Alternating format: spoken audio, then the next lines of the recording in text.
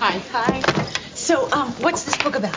You didn't read this one either? Well, I was gonna, but I accidentally read something else. What? Vogue. I hated the book, all right? I have no idea what it's about, and the writer was clearly on drugs when he wrote it. I mean, it went on and on and on like it was written in a total hurry. If I handed in something like this, there's no way I'd get a good grade on it. I mean, it's boring and it's unorganized, and I only read 30 pages of it anyway. Well, that was passionate, albeit entirely misinformed. Who dares follow Miss Kelly's lucid analysis? It's required reading. With Tom and Stella. Episode 53, Night by Elie Wiesel. What is it even coming back now? Difficult? Each time I come, I try not to speak for a day or two or three. And just to go back and find the silence that was in me then. And I say to myself, how many of us did not live and simply vanished? Look at this place. The immensity of the place. It's a universe. And when you think of the numbers, 1 million, 1.5 million people, just think country or a city that has 1.5 million inhabitants and simply vanishes. And so I think of that. I come here and try to see the invisible and try to hear the inaudible. And I always see what I had seen the last time I was here. Do you think that the ground speak, it carries its own energy here? It has the voices of the dead, do you think? Absolutely. Mm-hmm. I'm convinced of that. That some voices are still here. Mm-hmm. I think the souls are here. I think that they listen, they cry, they warn. Look, this is the largest cemetery in recorded history. And what do you see? Nothing. Nothing. But the cemetery is in our heart.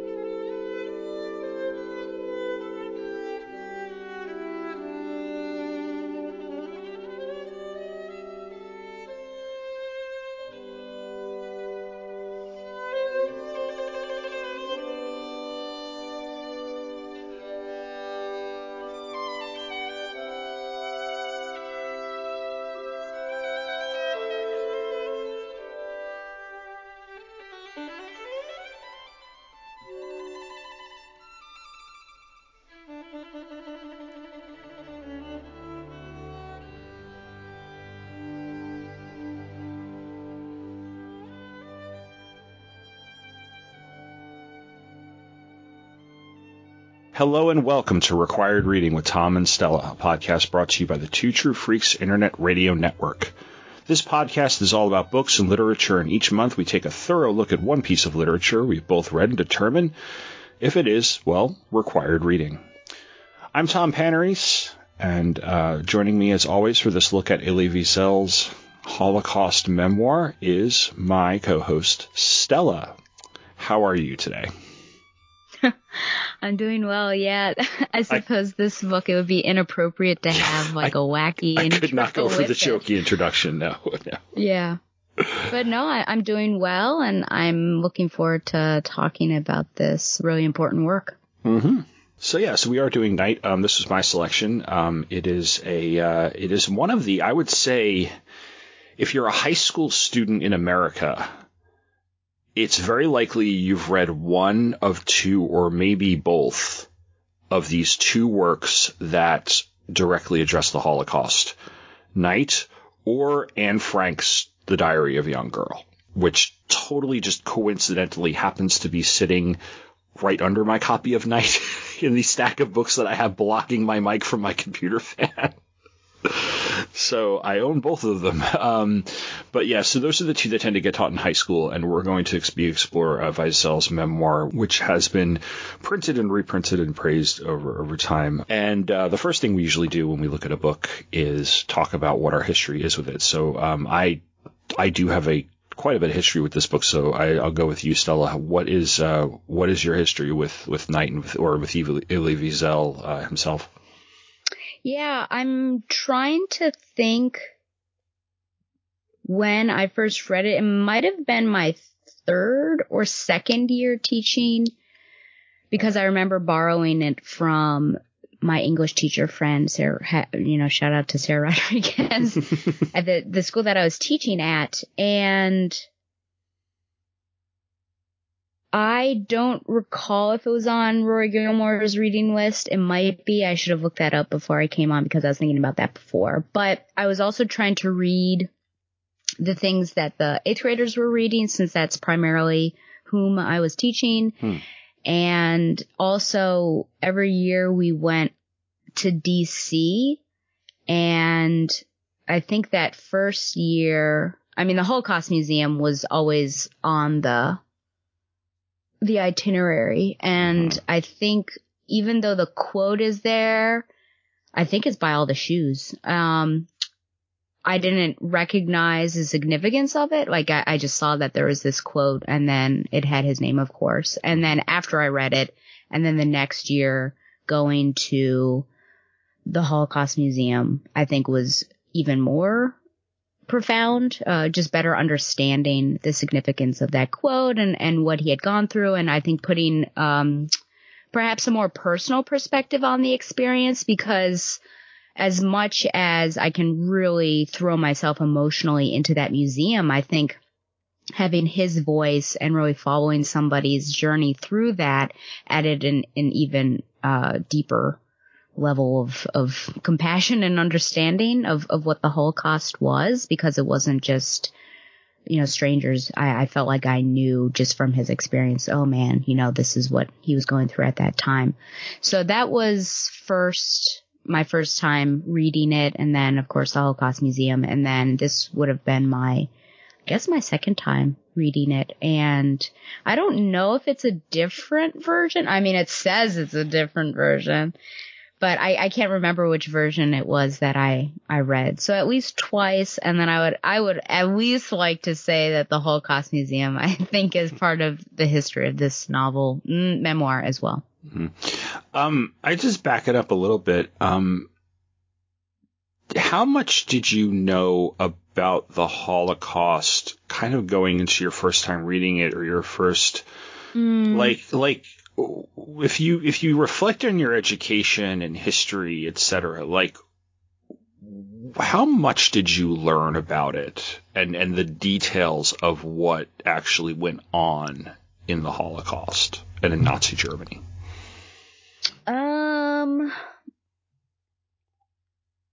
And I'm trying to think about what year that would be that I learned about them. World War II.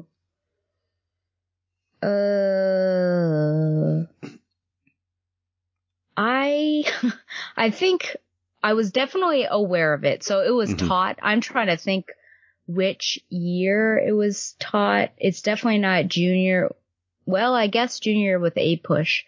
And then it probably would have been, I think I would have known about it earlier on as well. And I think I knew of Anne Frank earlier as well. And I remember they made that TV movie, so I was aware of her. And I remember when Schindler's List came out, I wasn't allowed to watch it by my parents. But yeah, I think, it's really spotty, but I do remember being told or taught about the Holocaust. I don't know. I almost wish I could go back in time and see what that was like to be taught it and what that experience was like. Because now I think it's really important to talk about it because we're getting so far away from it and we're losing survivors. If you're lucky, listeners, if you go up to the Holocaust Museum, sometimes survivors are there and they'll talk to you and answer questions. But yeah, so experience wise, I think I knew of it. Let's just say that. I knew of it. I think I was taught it, but I don't know if I had as much of an emotional connection beyond the, oh my goodness, that's terrible. But I think now that I'm more mature and I really understand what that was like and reading literature and things like that, just with like any experience I think that's going on currently, you know, reading more, I think you start to understand, oh my gosh, this was way worse than just being told But yeah, and through film, I think I learned a lot through media, like It's a Beautiful Life. I think that was I remember seeing that a couple times in theaters. And there was one, I think, with, am I wrong that it was Robin Williams was in one? I could be wrong. But anyways, I think that was honestly primarily my education was through film, where probably my mother, just because they probably would have been artsy or independent films, would have taken me to see something. And so grasping or getting a better understanding of what the Holocaust was through media, which I don't know if that's good or bad because, of course, media, you know, skews things, but you hope that they would have a good presentation. And it's still ongoing, which is good. I'm thinking about the book Stealer. That is not it. The Book Thief. Yeah, that's a good book. Yeah. That's a good book. Or, you know, even Jojo Rabbit, you know, has it. So it's still ongoing, and perhaps it is good that media has infiltrated, because if our educational system is letting us down, it's really bad that I'm remembering more about the films and things that I've watched rather than what I learned in school. So at least something is helping us out. Yeah, the movie you were thinking of is Jacob the Liar from 1999. That's it. Yes, I remember. Yeah, he was helping people out in there. Anyways, yep. Yeah. No, I just because I asked because like I'm trying to think back into like what my education regarding just the Holocaust in general was, and the Holocaust was something that I knew of pretty young. Growing up in the New York City area, you would see right around like Holocaust Remembrance Week or month. The occasional, very brief TV thing where, like, you know, we remember victims of the Holocaust, you know, like with a picture of a candle or something. In the same way that, like, you know, NBC 29 wishes you a Merry Christmas or something, like, you know, of that vein. So I knew that there was this thing called the Holocaust that had happened. And this is, and I'm talking about like when I was young, like, elementary school, and I knew that Nazis were bad because I knew of World War II and I knew of Indiana Jones and stuff, and well, I mean, you know, that was like some of the context was entertainment, like you're talking about movies, so that but I didn't really piece and we read Anne Frank in 8th grade, and they talked about the whole idea of, like, you know, persecution for being Jewish. And then how she died in a concentration camp. And so I knew that a concentration camp was a bad thing, but like had no idea really of the details of what went on in the camps and what really like of it. Just certain facts that were repeated at me because, I don't know, they were on a test or something. So like I really did not understand the whole concept of Kristallnacht until like years later. I knew that, well, they called it the night of broken glass, and they broke all the glass in the Jewish businesses. But like, that's such an abstract way to put it. Like, if you think about it, it's like that. It seriously sounds like something you would fill in the blank on a test.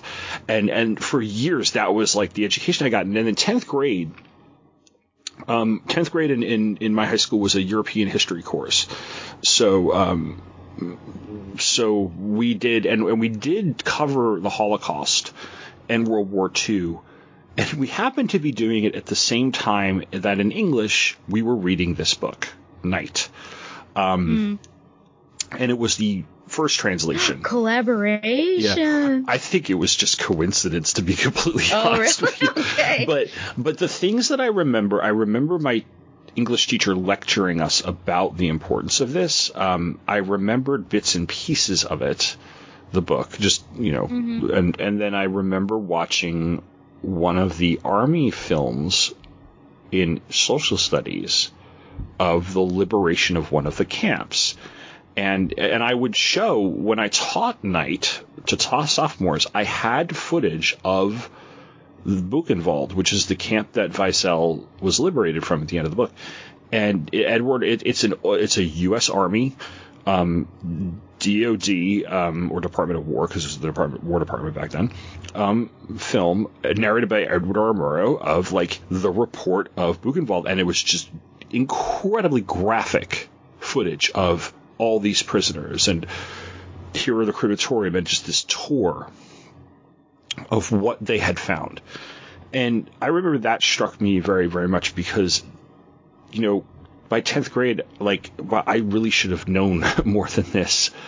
And especially since right around that time, there was a lot of, either below the surface, very casual, or even outward racism, anti-Semitism, and homophobia among people I went to high school with. And some of them still have it and display it, from what I understand, on social media, which is lovely. But I don't know. I remember it affected me in a way that and then I did visit the Holocaust Museum in 95, I believe. I'm trying to remember. It's been a long time. I'm due to go back, and I have not been back since the mid 90s. But I remember that trip of it really feeling moved, but at the same time feeling really overwhelmed, right? Like I need to go back again, because I just remember trying to it's a museum like that. You can't take everything in it. If you try, you feel overwhelmed, and you're just so, and then, I had started teaching 10th grade. This is 2010, I think. And, I wanted to teach this. So I read it. And, it took me, I think, an afternoon to reread it. I hadn't read it in almost 20 years, and taught this book for the better part of 8 or 9 years to various levels of sophomores. And I really did my best to, and I honestly can't tell you if I ever, succeeded with it. I remember having some conversations with students, some of you had Jewish family members or were Jewish themselves, and them talking about the crap they put up with, or the crap that the anti-Semitic comments people would make. I threw a few kids out of my class for making anti-Semitic comments. One of my colleagues who, is no longer with us, she was Jewish, so I would have her come in and just do a Judaism 101. Because, the kids in the county where I was teaching, they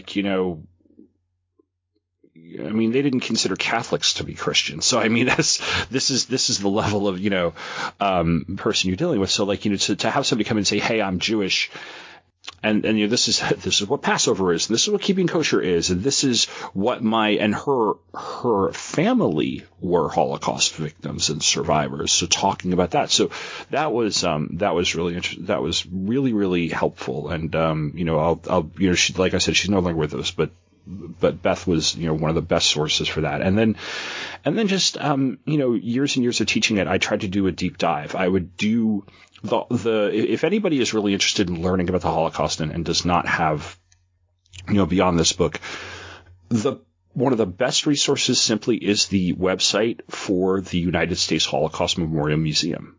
It has video after video of from foundations like the Shoah Project, where they have just recorded testimonies of people who were survivors and telling their stories. There are multimedia presentations about just animated maps about where all these things were, et cetera, et cetera.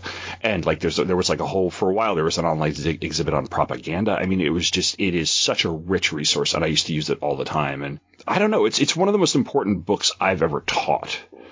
And so I feel like it's been very, and funny enough, because the Holocaust is not a topic that you should be excited about teaching, right? You know, It's not, I shouldn't get excited about teaching Night the way that I get excited about teaching Frankenstein, right? But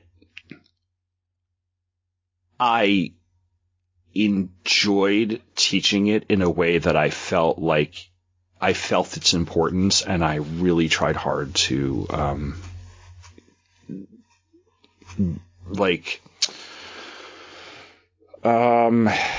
respect its gravity. Does that make sense? Mm-hmm. Okay, I was searching for the phrasing there. So yeah, so I have a deep history, and this is the first time. And so I've read it I have probably read this book 10 or 11 times at this point. You know, maybe even more because of the number of times I've taught it. Rereading it for this podcast was the first time I've read it. Is the first time I've read it in probably 3 or 4 years, though. So it was actually. I'm glad I came back to it. It had been a while. So, all right. Well, we are going to get into, or I am going to get into, the background of the author, as well as the plot synopsis. So here we go. Elie, or Eliezer, which is his full name, Wiesel, was born in Szeged, Romania on September 30th, 1928, and lived there until his deportation to Auschwitz, which he details in the book and that we're about to discuss. So most of his bio I am going to save for after his liberation from the camp, which is he was eventually liberated from Buchenwald in Germany, which is near the city of Weimar, by the way. And I will talk about the publication of the history of the book as well. So after his liberation from Buchenwald, Wiesel did not tell his story for an entire decade, but a conversation in 1954 with François Mauriac, a French novelist, changed that. He wrote in Yiddish the manuscript, and the world remained silent, which was originally an 862-page manuscript that was then trimmed to 245 pages for publication. The book was then further edited to be published in France as La Nuit and in English as Night. And I believe our page count on this edition is 115. It starts on page 3, so you're talking about 113 or 112 pages. It is a very slim volume. Night was a slow success. According to the book's Wikipedia page, Wiesel's New York agent Georges Borchardt encountered the same difficulty finding a publisher in the United States that he had in other countries. In 1960, Arthur Wang of Hill and Wang, New York, which still publishes the book, who Wiesel writes believed in literature as others believe in God, paid a $100 pro forma advance and published that year a 116-page English translation by Stella Rodway as Night. The first 18 months of sales saw only 1,046 copies sell at $3 each. It took 3 years to sell the first print run of 3,000 copies, but the book attracted interest from reviewers, leading to television interviews and meetings with literary figures like Saul Bellow. By 1997, Night was selling 300,000 copies a year in the United States. By 2011, it had sold 6 million copies in that country and was available in 30 languages. Sales increased in January 2006 when it was chosen for Oprah's Book Club. Republished with a new translation by Marion Wiesel, Wiesel's wife, and a new preface by Wiesel, it sat at number 1 on the New York Times bestseller list for paperback nonfiction for 18 months, from the 13th of February 2006 until the paper removed it when a significant portion of sales were ascribed to educational usage rather than retail. It became the club's third bestseller to date, with over 2 million sales of the book club edition by May of 2011. Night is the first in a trilogy of Night, Dawn, and Day. I have read neither of those, and I kind of mean to check them out, so I may. Marking Wiesel's transition during and after the Holocaust from darkness to light, according to the Jewish tradition of beginning a new day at nightfall. In Night, he said, I wanted to show the end, the finality of the event. Everything came to an end. Man, history, literature, religion, God. There was nothing left. And yet we begin again with Night. Over the course of his career, Wiesel published 57 books, and he became a professor at Boston University. He was awarded the Nobel Peace Prize in 1986 and the Presidential Medal of Freedom in 1992. He eventually established the Elie Wiesel Foundation for Humanity, which, according to its website, the foundation's mission, rooted in the memory of the Holocaust, is to combat indifference, intolerance, and injustice through international dialogue and youth-focused programs that promote acceptance, understanding, and equality. The international conferences of the Elie Wiesel Foundation for Humanity serve as a catalyst for change and action. The conferences, which focus on the themes of peace, education, health, and the environment, and terrorism, serve to bring together Nobel laureates and world leaders to discuss social problems and develop suggestions for change. The foundation hosted its inaugural conference, Facing the 21st Century Threats and Promises, in 1988, gathering 79 Nobel laureates in Paris. The conference paved the way for a series of conferences including The Anatomy of Hate, Tomorrow's Leaders, The Future of Hope, and the Petra Conferences of Nobel Laureates.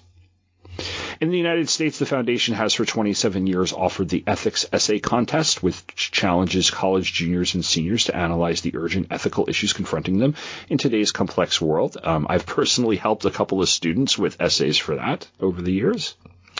And for more than 20 years, the foundation operates two Beit Zipporah Centers for Study and Enrichment in Israel. These centers in Ashkelon and Kiryat Malachi, and I apologize for butchering these names here, focus on educating the Ethiopian Jewish community and giving Ethiopian Israeli students the opportunity to participate fully in Israeli society. Close to 1,000 boys and girls are currently enrolled in after-school programs that serve as a model for other schools. Wiesel passed away on July 2nd, 2016 at the age of 87 in Manhattan. So that is a little bit of just where he went after this experience.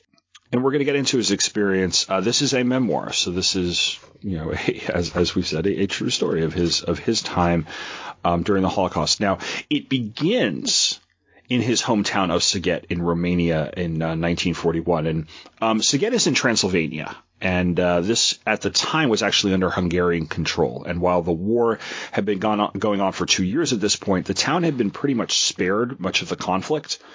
Eliezer, and I'm going to, for the sake of differentiating between the person in the book and the author of the book, I tend to use Eliezer as his, or Eliezer, I just say Eliezer, as his name when we're talking about the person in the book, but I say Wiesel when I'm talking about the writer. It's just a way for me to differentiate it.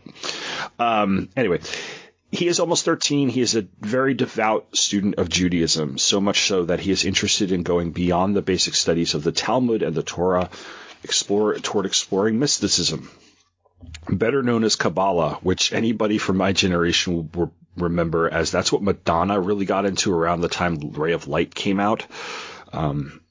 But it is an actual Jewish mysticism practice that's, not some celebrity, fad or trend. Is she still involved with that? I don't know. I probably not. Knowing the way celebrities, knowing the way celebrities tend to do any religion other than Scientology, she probably faded out or it evolved into something else. So I don't know. Anyway, a little bit of levity there before I get into this. So he's aided in his studies by a man who is known only as Moshe the Beadle, B-A-D-L-E. And a beadle, by the way, is an assistant level officer of a church. I guess I'm trying to think of what the Christian equivalents would be, like a vicar or a deacon or something, not a rabbi or a priest or a pastor, but somebody who is an officer of the church just at a assistant level, so anyway, this is much to the dismay of his father, Shlomo, who is a well-respected shopkeeper in the community. He thinks that his son is moving a little too fast with his studies, but while he advises him against studying mysticism, his father does not outright forbid it. Said studies only last so long. However, as in 1942, the Hungarian police deport all of the foreign Jews from Szeged, and that includes Moshe. Sometime later, Moishe returns with a dire story and a warning. He and the other deportees were taken beyond the Hungarian border and then turned over to the Germans. They were forced to dig a ditch, lined up, and shot en masse. Moishe survived because he'd been shot in the leg and he played dead. Once the coast was clear, he returned to Saget to warn everybody.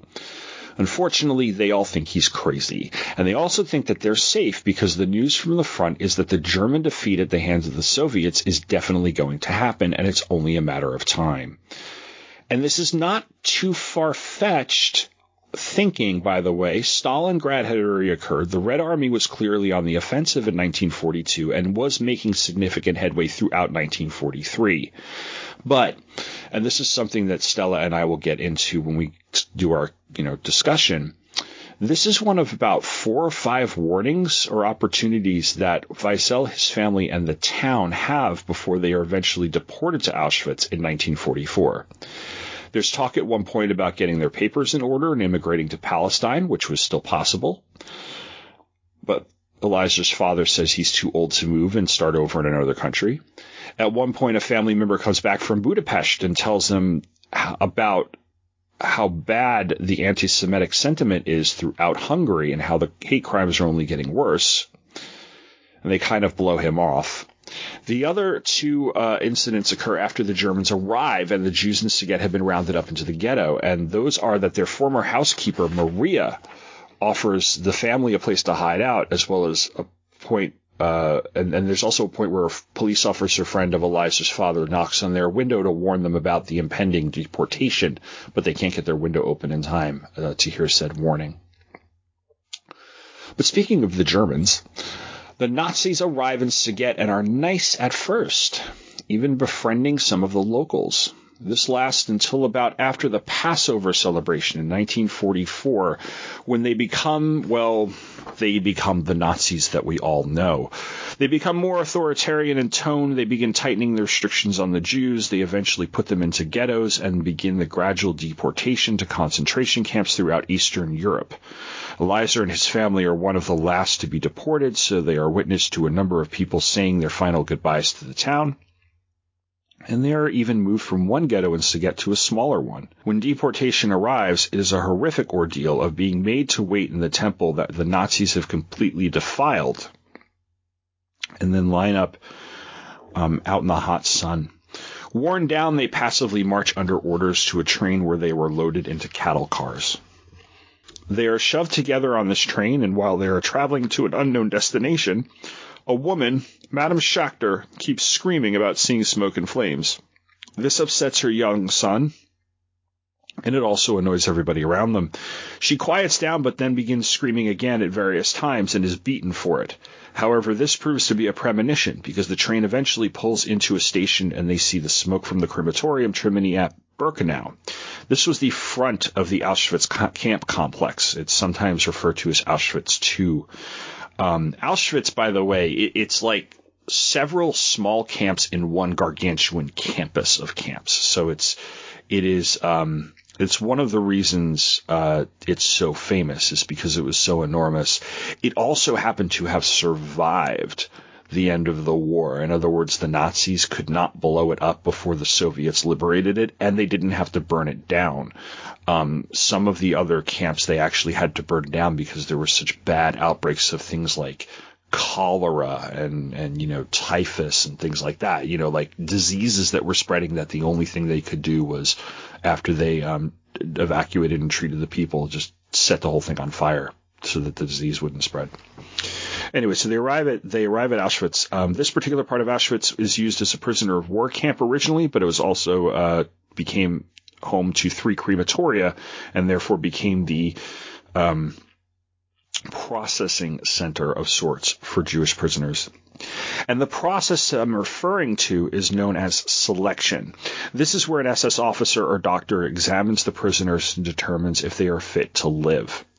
Immediately upon arrival at Birkenau, Eliezer and his father are separated from his mother and his younger sister, Zipporah, when the men are told to line up on the left of the crowd and the women on the right.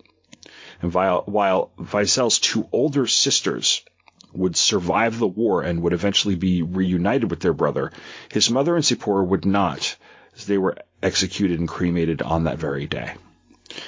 And the image that he's actually left with of the two are while he's walking away from his mother, she's stroking his sister's hair, and as if to protect her is how he phrases it. Almost immediately after this, Eliezer bears witness to the horrors that his people are facing. He sees pits full of bodies, babies in fact, as well as the crematorium, and fears that he is going to die. However, he is not, because he has taken the advice of an experienced inmate and lied about his age and occupation to the SS. He says that he's 18 and that he's a farmer. He will wind up getting put to work, as will his father.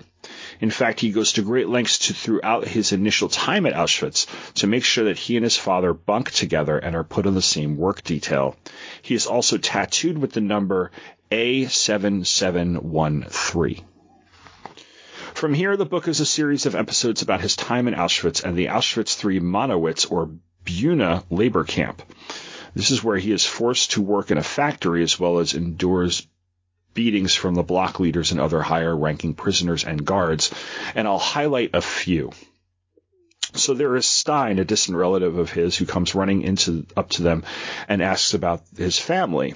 Eliezer lies and says that, well, their family's okay from what he understands, thinking that'll keep Stein's hopes up. However, Stein stops coming to see them because it's obvious that he eventually learns the truth. Various people, including a dentist and Franek, their block foreman, try to take his gold tooth because the Nazis were confiscating anything that was of precious metal. It was a commodity in the camp.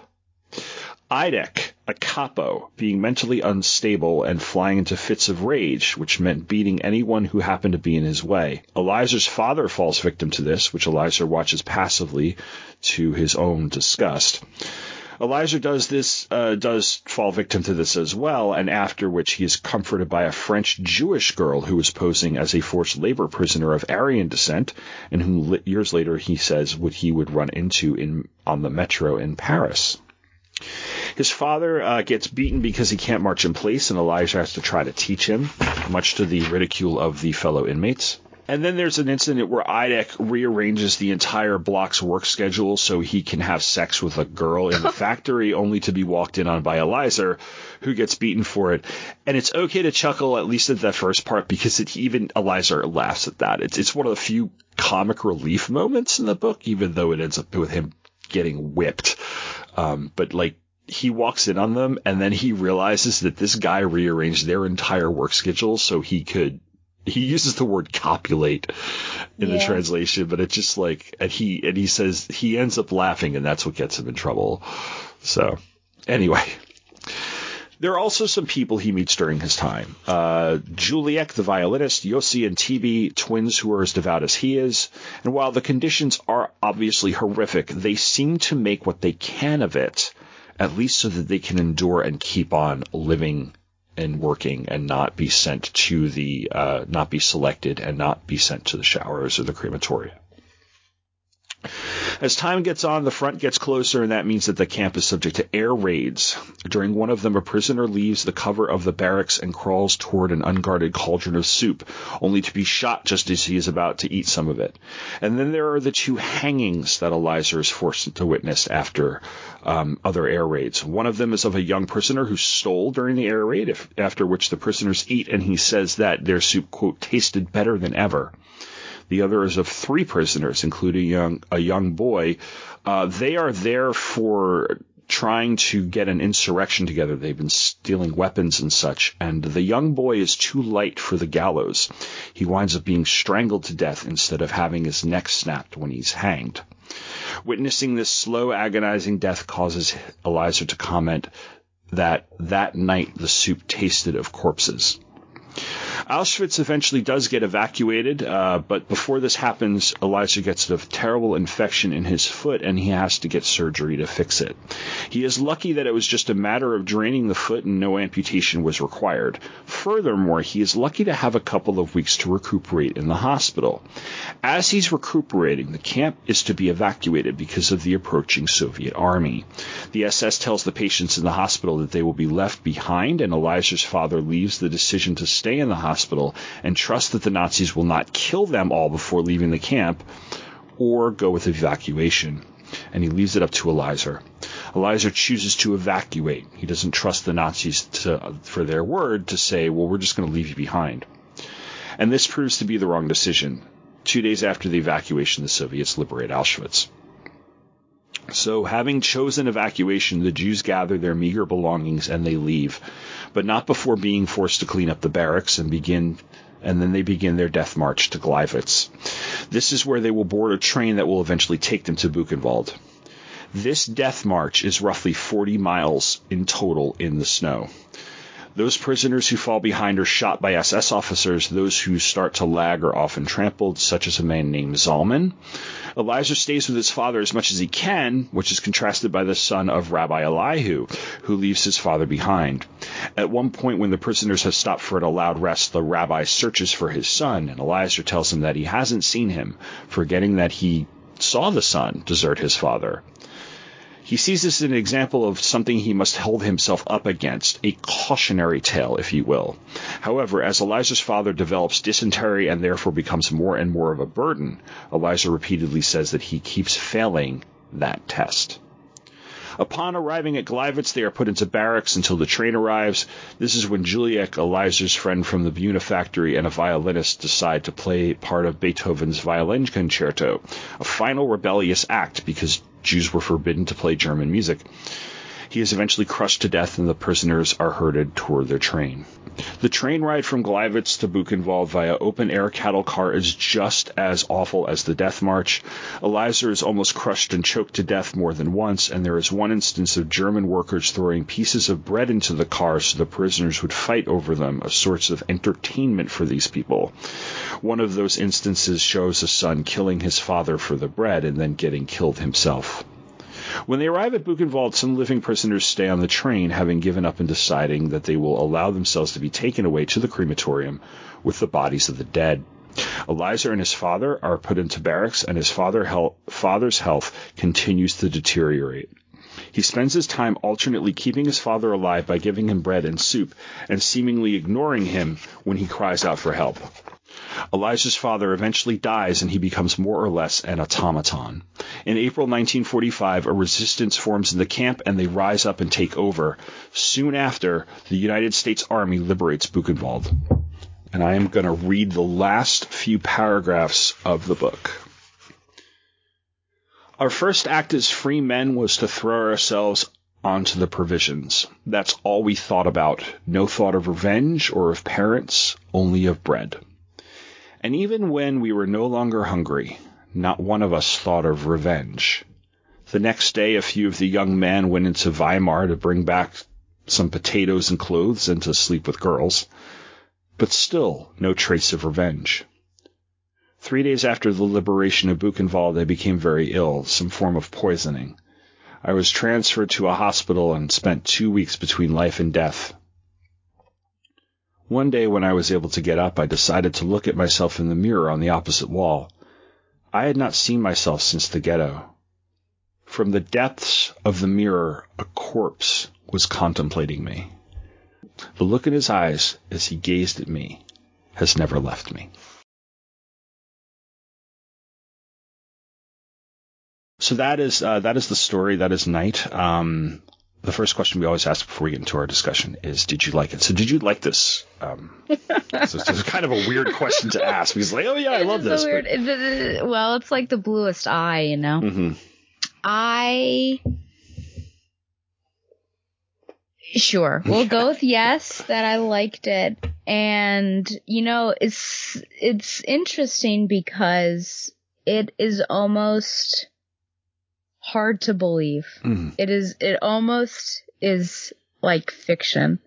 And I just mean that, like, how on earth are there human beings that exist / have existed / do and will exist that could conceive of this and that this actually happened. So, I do enjoy it. I think it is really well written, which is hard to say because we're reading it in translation.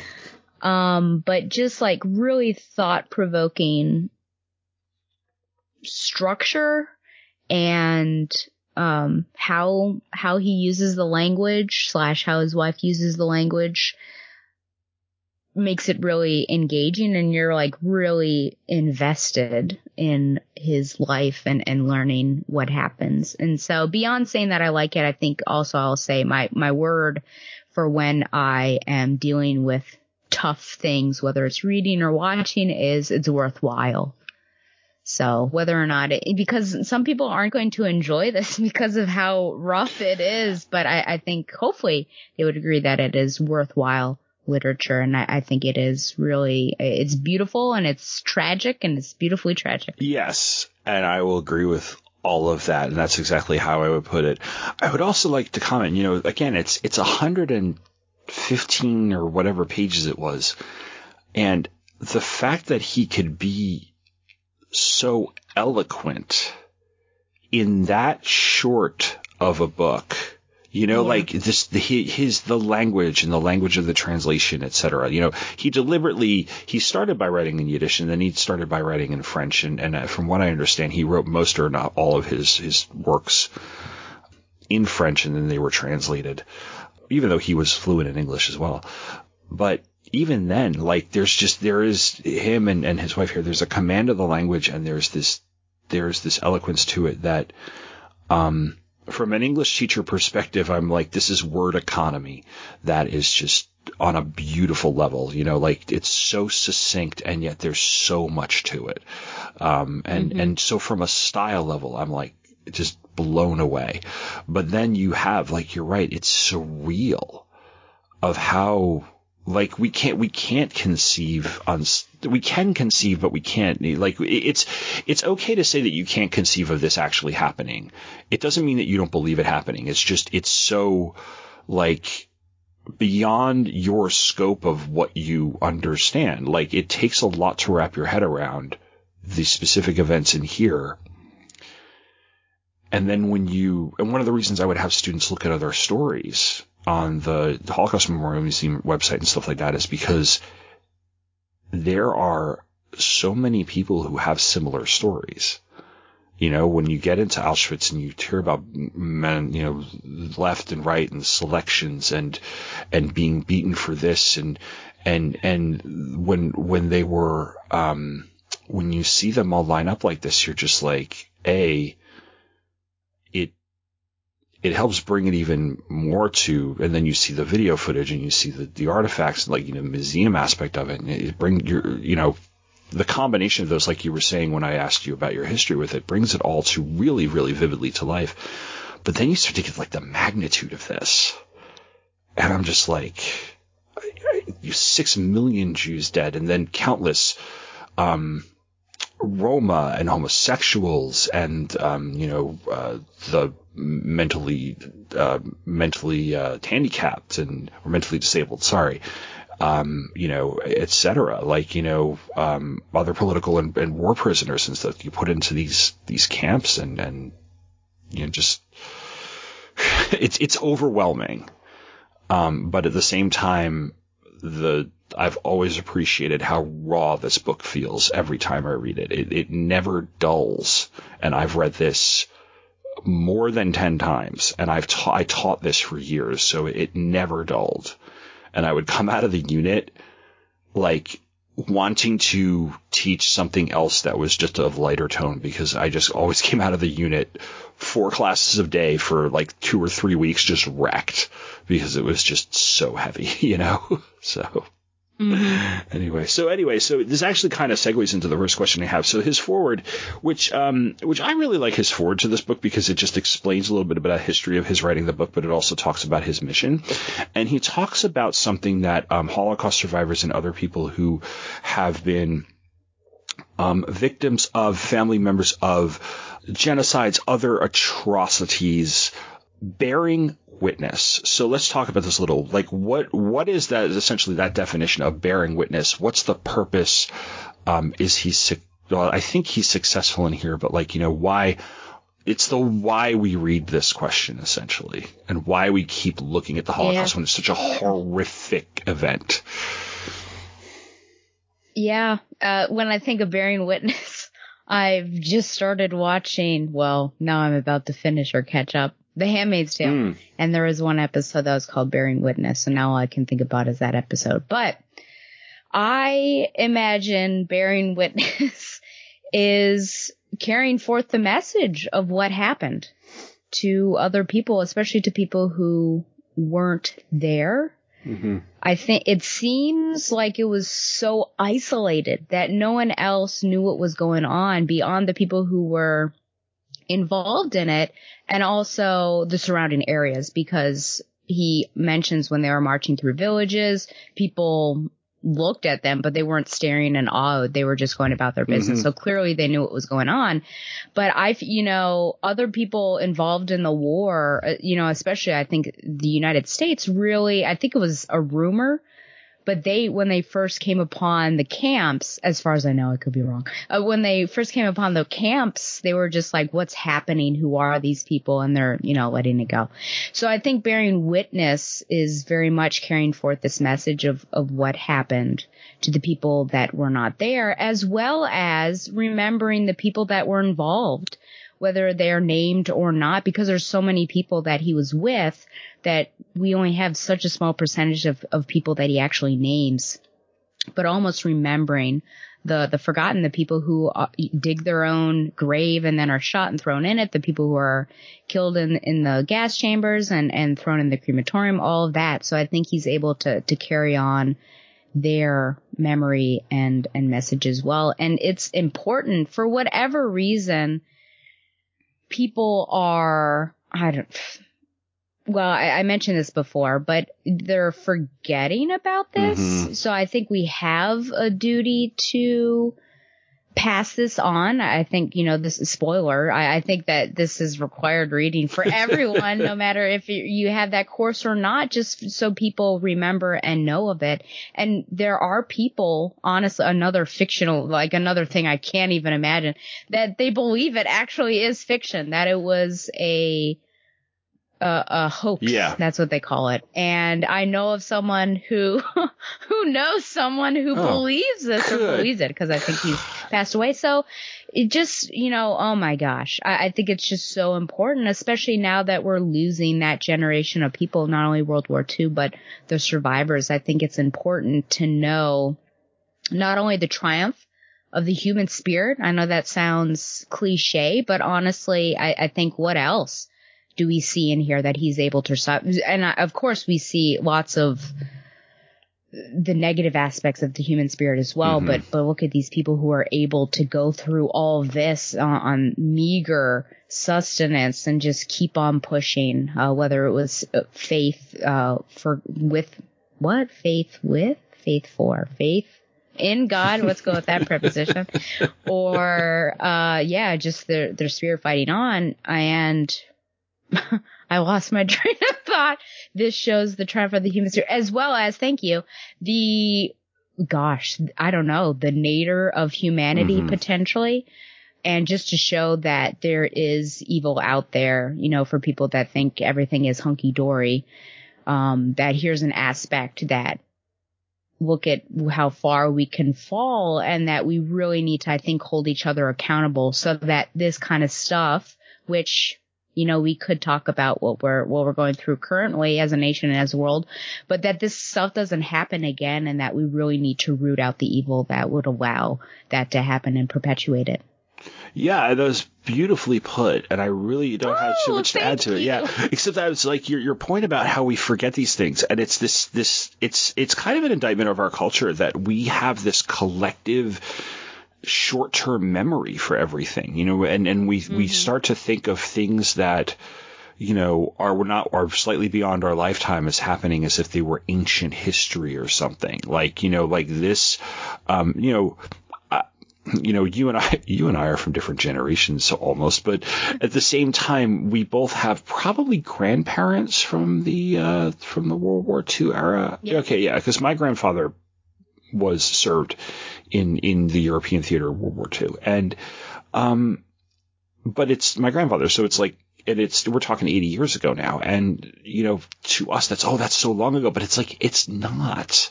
And, like when we see this happen with other things that are more recent. We see this happen with like the civil rights movement. We see this happen with even, things from like even the 70s and 80s that are really, really important to know happened and to study so that it doesn't happen again. Like, the government ignoring a pandemic in a particular community, because, for instance, throughout the 1980s, like things like that. And we have this way of like forgetting that these things happen or treating them as if they're like abstract things that happen, like, they might as well happen in like, 1980 BC, or whatever, the way we tend to put things. Yeah. Like we treat or we take some aspect of it and put it up on some sort of, like monument or pedestal, and it becomes this watered down version of it. Like, like I was saying, when I first learned what the Holocaust was, it was all these like abstract fill in the blanks, memorize these terms ways. And it wasn't until I read this and I saw some things and did a deeper dive that I was like, really came to understand what had gone on, and I think that, that serves his purpose as well. And I think I had another point I was going to make, but I lost it. Oh, you were talking about what we knew over here in this country. Yeah, that's another and we don't have the time to litigate what the United States government or the United States media or the people of the United States knew about the Holocaust as it was going on. That could be a whole other podcast episode. But I think it's a kind of sliding scale. I think that there were people who really knew what was going on. I think there were people who tried to do things about it. There were people who absolutely denied it at the time, and there were people who ignored it or treated it like as a rumor. So, and I think our government, I think it's come out that our government knew more than they originally let on, but I do not quote me on that. It's been a long time since I actually explored that. All right, so let's get into this. For one of the next question is, as readers of this nonfiction work, do we have a right to ask, why does blank do this, or why don't they do this? Which we tend to ask when we talk about plot in a novel, when the author himself does not comment on it. And this was you. For instance, you kept asking yourself, why, when given the opportunity, does the father refuse to leave with the former housekeeper? What was this wrong, and was it naive? And then I asked, in contrast, does he seem a little resentful toward his father before the deportation? Interesting. Yeah, so I guess to tackle just the overall, I guess it's because it's literature. I do want to understand intent of the character, we'll say. And because you were separating, I think, character from author, which I agree. Yeah. Well, you didn't say it that way, but I'll say it that way. Character from author and what was going on. But then, oh man, it just made me feel a little icky because when I was doing this questioning, I was almost like blaming the father, like, oh man, if you hadn't done this. And then I felt really bad because it's victim blaming. And I thought, man, I don't think I have a right, though. I just wonder what was going on through his father's head at all these opportunities. And it reminds me of that story that I've encountered so many times over the years for whatever reason about someone is either like trapped in the Arctic or on a roof and there's a flood or a hurricane or something, and they're waiting for God to help them out, and a boat comes by and they're like, no, God's going to save me. Then a helicopter comes by and they're like, no, God's going to save me. And then the person dies, and at the pearly gates, the person asks, why don't you come for me? And God's like, well, I sent you a boat and a helicopter. So that almost is like, oh man, look at all these like heralds that were coming, and he kind of ignores it, or especially like willfully ignores it. Especially, I think the maid was the one that really jumped out at me. To answer that question, I suppose I wonder if, and this gets back to something I had said before, that you can almost, how it almost felt fictional to me, just because you can't imagine humanity just being this terrible and these things happening, or, you know, someone willfully doing this. And I almost imagine maybe that's what the father was thinking, that, you know, these are rooms. There's no way that there are people living that would do this to a group of society. And I think later on in the book, he does mention about his father being fearful. I think when there was an opportunity to leave or run out from a bunk or something like that. So I think there might be some fear there as well. And as for the resenting, potentially, I don't know if I felt that at all. Maybe with the religion talk, just because he wanted to study was it the Talmud? Or the Kabbalah? I think the Kabbalah was the beginning was the Kabbalah. Yeah, and his father said, you know, no. And he didn't seem to have as close a relationship, I think, to his father as one would expect, just given the rest of the story.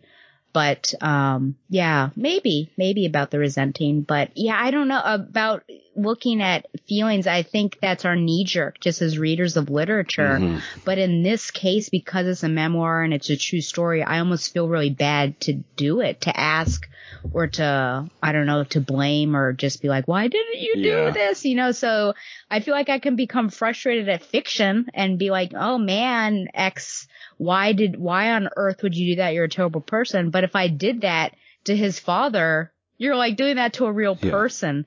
So I don't know necessarily that we have a right. I think we're trained to, but maybe it's something that in this case and in the case of memoirs, we shouldn't. And that's the chance, I think, to show empathy, right? Mm-hmm. To be like, you know, I'm really trying to understand why you did this and figure that out. So maybe in that case, like more empathy and trying to understand rather than condemn what happened or what didn't happen. Yeah, because I think assigning blame, it is victim blaming, but it also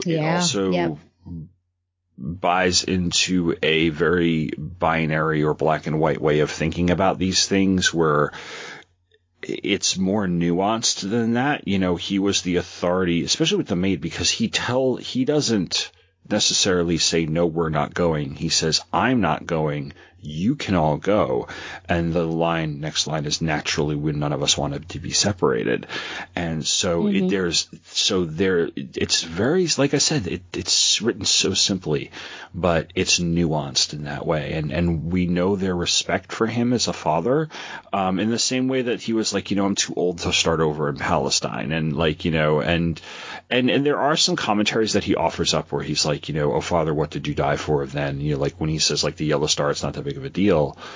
But, you know, because a lot of this novel, I'm going to slip up and say novel. So just fair warning. It's not a novel, but I think it's just a habit, right?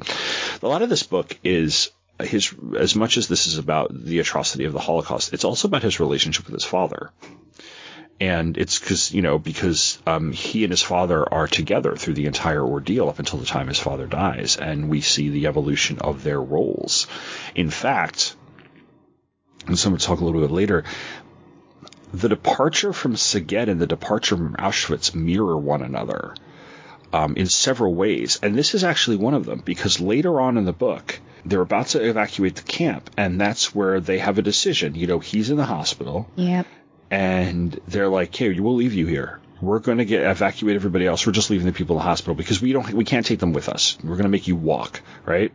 And it's you can stay or you can go. And he honestly, he's trying to figure it out. He's like, are they really going to just do that, or are they going to blow everything up on their way out? You know, like he doesn't necessarily trust these people to be even that humane, right? They're not being humane. They're just like, we really don't care about you.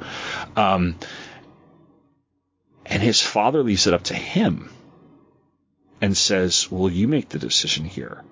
And he at that time, he makes the wrong decision. He decides to go, and they go on the death march, and the Red Army shows up. He's like, later I found out they showed up 2 days after we left. And it was, so we see how that mirrors, like, because the relationship between him and his father, flips by the end of the book. He is taking care of his father. Mm-hmm. His father was taking care of him and offering him the advice, and he's the one who was teaching his father at various times. So I think this is part of that as well.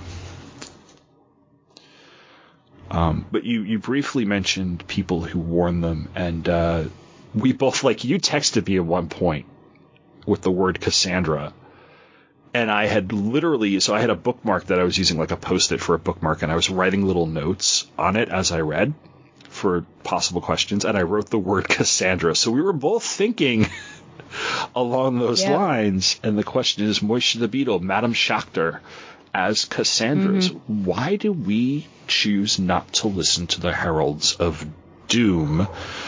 And we literally mean doom, not the fair doctor. Oh, man, you just got brownie points from Professor Cheapskate.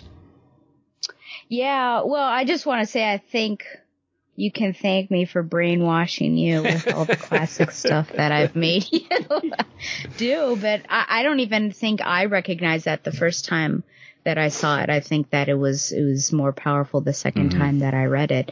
But yeah, especially, oh man, that whole Mrs. Schachter scene or scenes, it goes on for a while, is so disturbing. Just that she's seeing these flames, and everyone gets startled at least twice. I mean, definitely the first time, and I think when they roll through, like, it happens again, even though they felt like they should know better. And I thought, oh man, I feel like she can see some stuff. And then Beetle going through the town, basically saying, I experienced this, I made it through, and no one's believing him. And just as a refresher about Cassandra, if people don't remember, Cassandra is the daughter of King Priam of Troy, and she was blessed with foresight, but cursed that because of Apollo, cursed that no one would believe her. So she actually, seemed psychotic and insane because she was saying Troy was going to burn. So we've got these people, saying that. Oof. So I think part of it is doubt that, this kind of thing could happen. So again, going back to, this sounds too horrible to be believed. So I think part of it is that. And I guess potentially looking at the person. So Beetle, he was an interesting character. People left him alone for the most part. He was kind of like a crazy uncle type. Yeah. I mean, he wasn't crazy. I don't know. No, kind of like eccentric. That Mr. Beetle.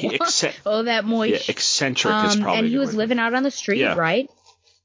So, he doesn't seem as believable a person as, had this happened to Eliezer. Is that his? Yeah.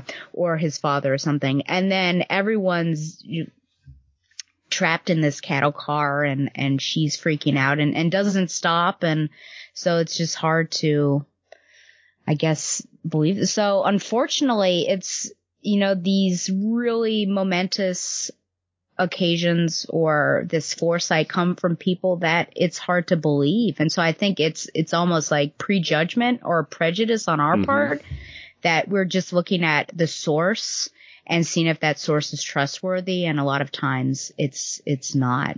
And also, you don't want to be a fool. Yeah. You don't want to listen to somebody and then, well, they took my advice and they ran off. Weren't they silly?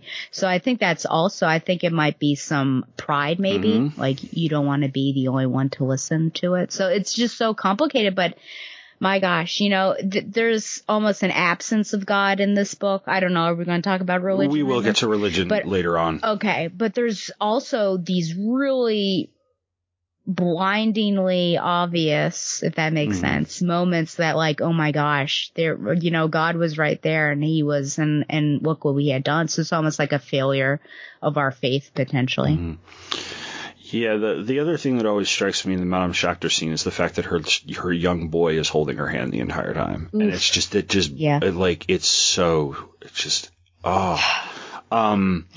But with both of them, especially Moishe, who's, he's an eccentric, right? It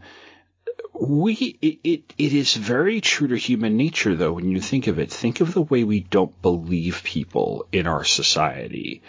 Or as humans, when they tell something that happened to them. And there's even, and that empathy is in degrees. Some people readily believe a victim's story. Some people are skeptical. Some people completely doubt it, and they're motivated by either their own self-preservation, their bigotry, or whatever, for whatever reason, misogyny. But so the idea that they wouldn't, this foreign, eccentric foreign guy in town is talking about all this, like, yeah, whatever, Moishe, like, he's so totally full of it, or he's playing it up for it. Like, we've heard that at some level about, a number of different things in our own society, and how people will actively try to discredit people who talk about their experiences. I mean, like, how many times have we seen, for instance, and forgive me for bringing it up, like rape victims talk about their experiences. Oh, yeah. So he's tapping here into something about our human nature that is one of the darker things about it, and that we don't believe the warnings because either we're complacent or we have prejudices against those people or whatever. And there is a lot of complacency in the beginning of this book. We see a lot of positive thinking in the beginning. Well, we probably won't get any worse than this. Oh, the Germans are never going to make it this far, etc. Is it optimism? Is it faith in humanity? Is it just naivete? Is it dangerous to be that naive?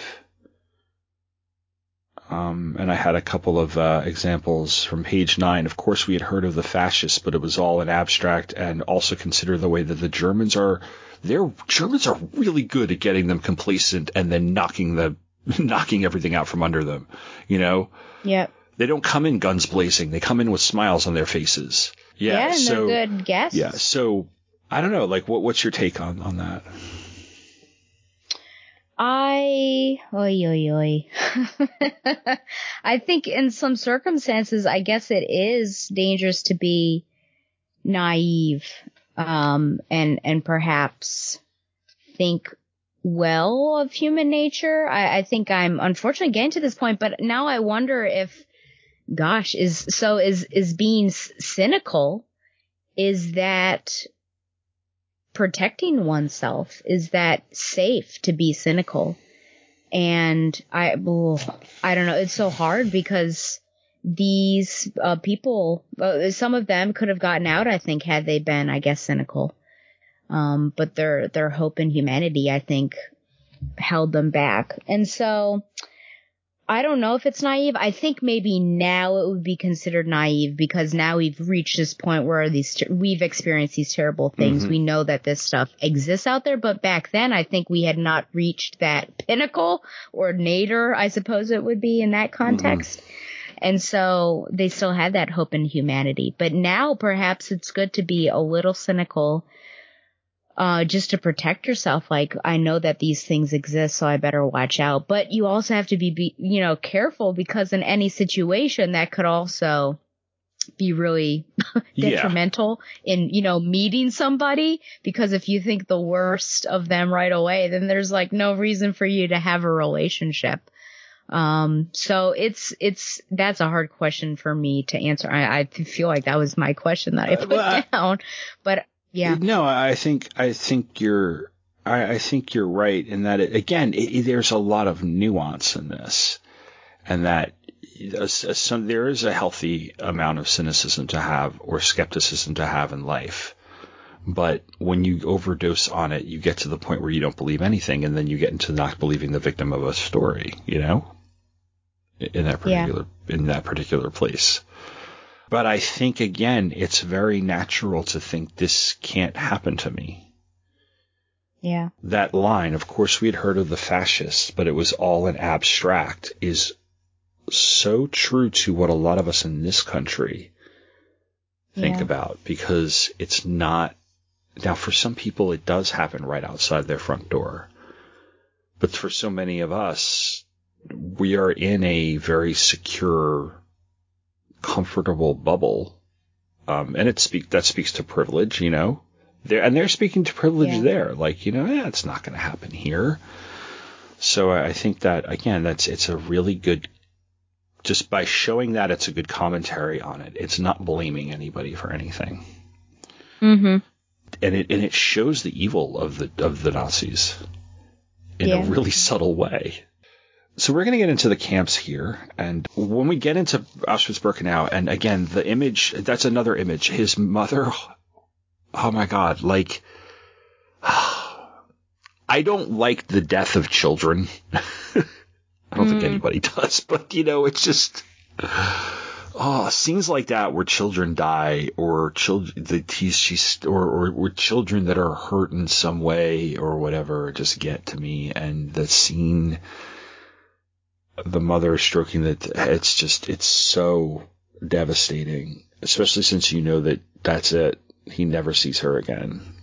Then they're processed through, and he gets into the whole routine of things, and then there's some other stuff. So, for instance, Stein. So, like, why is Stein so angry that Ely's father can't recognize him? Because Stein comes to see him. He's like, hey, don't you recognize me? And it's actually kind of funny because Eliezer tells this story about how he's like, yeah, my father didn't recognize anybody. We had a family member come to stay with us, and it was 2 weeks until he realized she was there. Which, again, a little bit of levity in that. Yeah. Is it not anger? I mean, what like that whole scene with Stein? What is your because he lies to him about his family and stuff, and then he finds out the truth. Is that a good lie to tell? Is he harming him? Okay, so let me begin with saying that this is my question, and so I perceived it as anger or annoyance. Mm-hmm. Like, you go up to someone and you don't recognize me. It's like with students that are in the class all year long, and one of them doesn't know another one's name, and I yell at them like, you've been in their class since August. Give me a break. But yeah, so I perceived it as anger, but perhaps it wasn't, and it was, I don't know, desperation potentially to be recognized, because a lot of the moments, sorry, I felt like I was yelling, a lot of the moments of calm after, I say that, but as calm as it could get, after moving or marching, people went to find one another, especially if they went to a new location. Yeah. So I think when Stein happens upon them, there's probably some joy there that, relatives, distant relatives, and he wants to be recognized as well. So to be known within these masses, these, gray masses of people. So perhaps it's desperation, but it felt like there was some anger there. Like, come on, your wife's aunt, I think it was, or your wife's niece. Something. It was one of those. Is married to me, that sort of thing. So I think being known, that would be my answer for why there might be some desperation or anger there. I think he doesn't intentionally. Let me think about this. I think he doesn't know the truth. Right? He doesn't know the truth. Yeah. But he doesn't know exactly where they are, so he just says that they're okay. Yeah. I remember that last line of that section. It says something about, like, he finds the real truth. And it's like italicized. That was pretty powerful.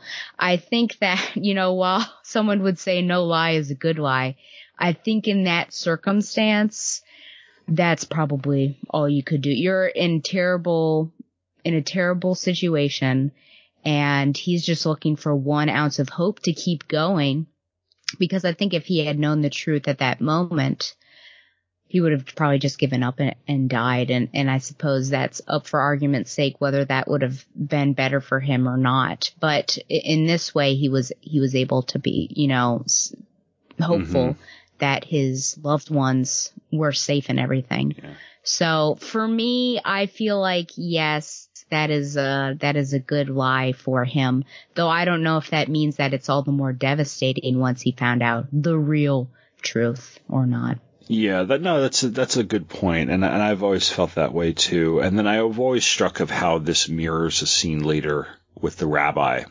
because the rabbi comes looking for his son, and in that case, Eliezer tells him that he hasn't seen him, but he's not lying, because he has honestly forgotten that he did see him, and he doesn't remember this until later. He doesn't go out and find the rabbi and tell him, hey, look, I know your son deserted him.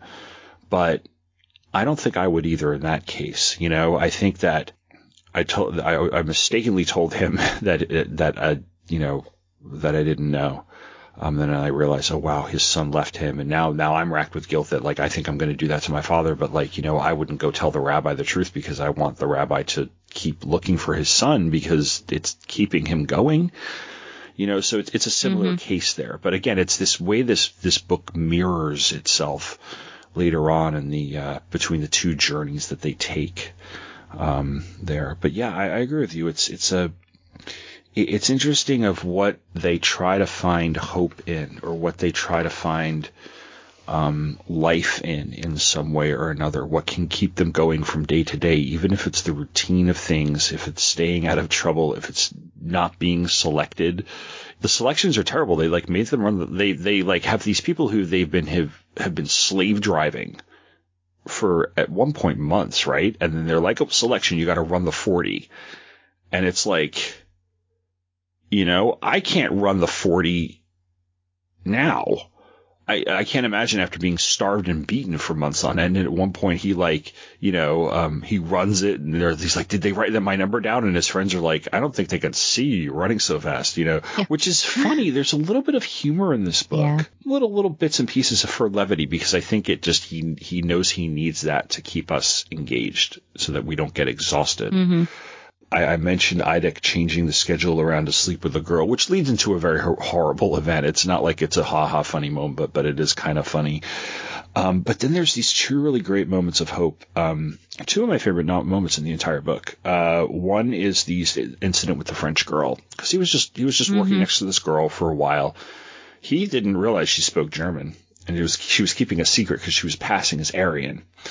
And that gets to the hierarchy of prisoners. Like, if there is a hierarchy of prisoners in concentration camps in Nazi Germany, Jews are at the bottom.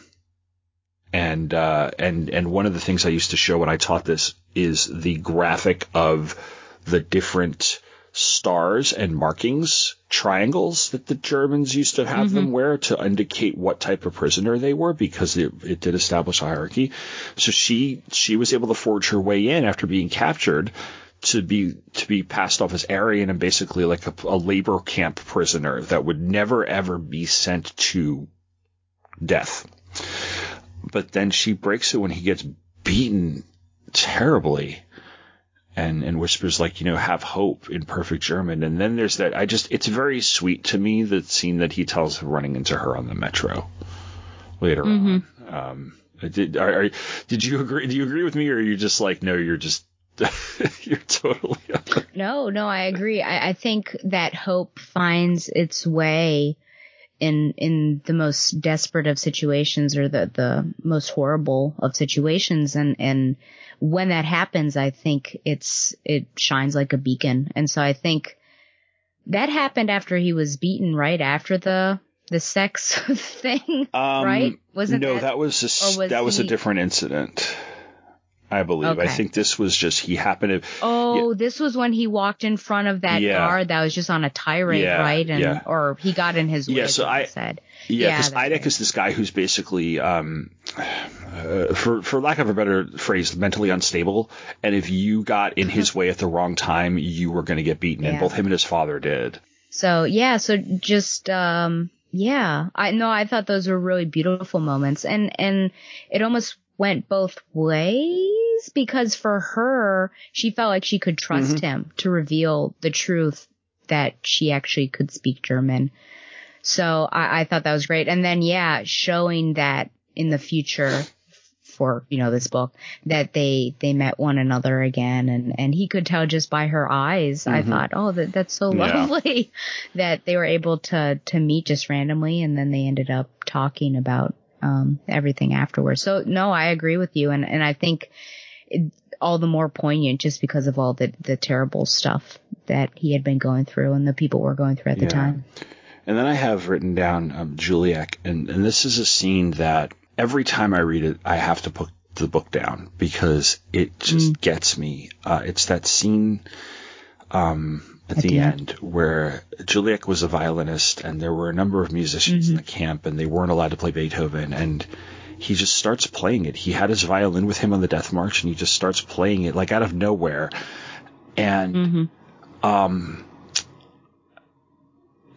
Eliezer says the narration. Feisel says the narration. There was a piece of a Beethoven violin concerto. Now Beethoven only wrote one violin concerto, so what I would do in class would pause, and we would talk about this moment, and then I would read it while playing the Beethoven piece. And it's a beautiful piece of music, and it's just this moment. And the thing I love about it, it is such an act of rebellion. He knows he's going to die. And before he dies, because he wakes up the next morning, the violin is crushed and Juliek is dead.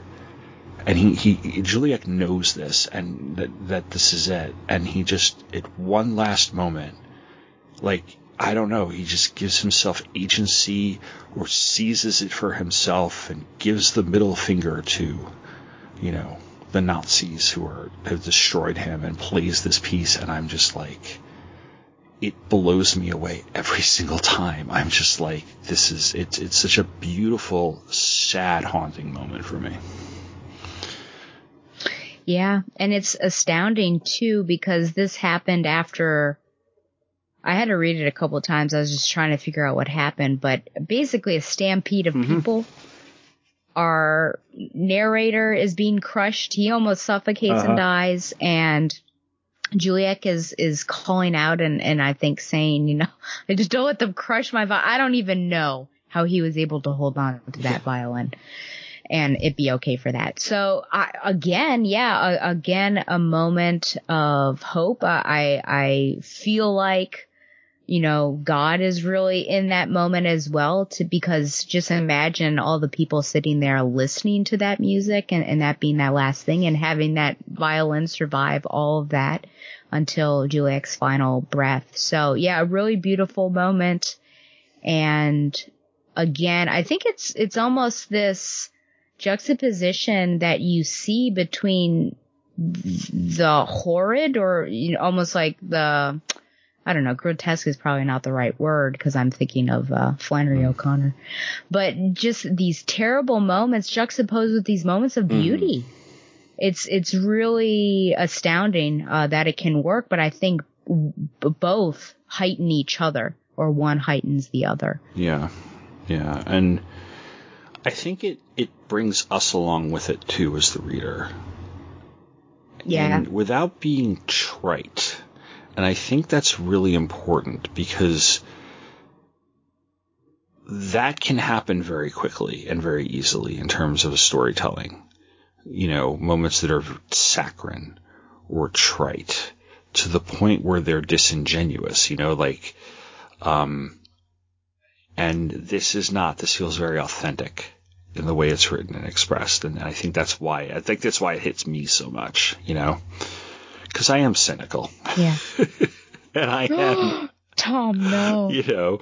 But when I know a genuine moment like this, it affects me more than sentiment does. You know what I mean?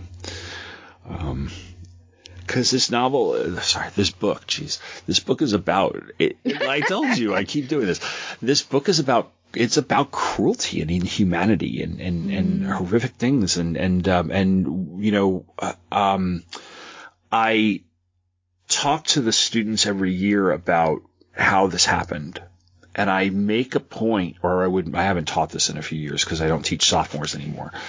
But I made a point every year I taught it to talk about systemic racism and talk about the way that, like you said, the people in the cities that they would go through would just kind of go about their day as these people were being rushed through, being marched through, because, as I point out to my students, anti-Semitism does not begin with Adolf Hitler. It existed in Europe a couple of thousand years at this point almost, right? It was just, the the Catholic Church perpetuating, anti-Semitism for generations and centuries since the Middle Ages and things like that. And, there are works of the Middle Ages and the Renaissance that use the word Jew as a pejorative, and things like that. So this is ingrained in the society that these people as a religious group or as an ethnicity are lesser than anyway. So the ease at which the Nazis are able to convince their people to either go along with it or ignore it or whatever, and again, we could do a whole other podcast episode about that. But I always make it point out, and then I point out again, notice how they get the prisoners to look over each other. Like, we see Germans in this book, and we see German officers, and we see the SS, and we see we don't really see the Gestapo, but we see the SS. And they are cruel, but they're not as directly responsible for the cruelty of the story as other inmates are. Eidek, Franek, they are other inmates. There are, he uses the word gypsies, but Roma, who are put in charge of them and beat them horribly. It's what is it about the psychology behind this? What is it about that? It shows the extraordinary cruelty of the Nazis, but also, like, why would you, as an inmate, if you're put in charge of other inmates, treat them so horribly? It reminds me of that experiment. Was that at Yale? Was it Stanford? You're talking about the Stanford prison experiment? You know what I'm talking about? Yeah. Yes. Yeah, they really took the role seriously. Yeah, that was confusing to me just because I was trying to figure out, like, are they not of the same people? What are you doing right now? You're perpetuating this. But I think it's almost self-preservation. If I am seen to be like my captors, then perhaps they'll go easy on me and I will survive. So I feel like it's desperation and self-preservation, and we see plenty of that throughout the memoir of just people doing things that you would never expect, a son beating his father, that sort of thing. So as far as that's, what I think there were some extraordinary human beings there, as far as I could tell, that did what they should have done, which was be kinder to others. So there were those examples as well. But yeah, the ones that really stood out were the cruel ones, because I thought, man, you're in the same boat. What are you doing? You could be helping them. But I think it's just almost being a chameleon and taking on the attributes of your captor in order to protect yourself. I think so, but I also think it's a power dynamic thing as well, because you are a prisoner who comes into this and essentially have had any power taken away from you. And just normally the power that you would have as a normal citizen, it didn't matter whether you were the mayor of a town or you were an assembly line worker at a factory, right? Any power that you had over your humanity is taken away from you at Birkenau. And then you're given power over a group of people. And that can bring things out in people and cruelty out in people that we did not realize they had. So it's also, I think it's a look at how power, especially when encouraged by people who are, fascists, can affect the way a person behaves towards somebody else. So to add to that, because there was a hierarchy in the camps, and, they would use the different inmates against one another, etc. And they would, but you're right, there was a self-preservation aspect to it, because if you could get in favor with some of them, then you were spared. There's underpinnings and talk throughout the book here and there of how some of the more prominent guards or officers used to traffic in children as the Pipel, I believe their names are. They were essentially, because there were a number of Nazi SS guards and other people in there who were pedophiles, and they used to essentially traffic the kids. And in some cases it was just a matter of that. In other cases, they actually gave the kids some power, and they were brutal themselves, because he said like they were hated for their cruelty, because of because they were favored, and that's a whole other, level of cruelty, because you're giving them power over people while grooming the kids and favoring them and then using them in a, like, you want to talk about inhumanity, it is just, it's just layers upon layers of just this horrific inhumanity that he is in. And that brings us to the hangings. And we always talk about how we can juxtapose the two because they happen right after each other. And one of them, the first one is, that this guy gets caught stealing food during an air raid. They hang him, and he's desensitized at this point. He continually sees them, and they're all like, well, we're alive. Yay. That night the soup tasted better than ever. It's like, woohoo, we're okay. And they're not even thinking about this guy. But then they get to this other one with these three people who've been planning an uprising. And they got caught. And the kids. So I would actually explain this in class. And it's horrific to do physics in this regard. But you don't strangle, essentially, the way or slowly die when you're hanged. The way they would hang them would be they would set up a gallows, put the people standing on chairs, put the noose around their necks, kick the chair out from under them. They would fall, and the weight of their body plus the tension of the rope would snap their neck. The kid was too light. So when he fell, I believe it's called a slip knot of the noose tightened, but the force of his weight did not produce enough reaction to snap his neck. So he strangled to death slowly, and he was still alive when he passed by, and that's where he says the line, that night the soup tasted like corpses. But before the hanging, and I have to find it, so just give me a second, because this is going to get into our discussion of religion, or faith, or what have you. Okay, so no, this is after the hanging. So he remained for more than half an hour, lingering between life and death, writhing before our eyes. Could you imagine having to watch that? Anyway, and we were forced to look at him at close range. He was still alive when I passed him. His tongue was still red, his eyes yet not extinguished. Behind me I heard the same man asking, "For God's sake, where is God?" And from within me I heard a voice answer, "Where is he? Where he is, this is where, hanging here from this gallows." That night the soup tasted of corpses. So,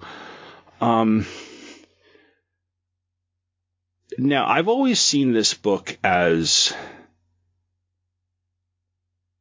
his belief or faith being destroyed.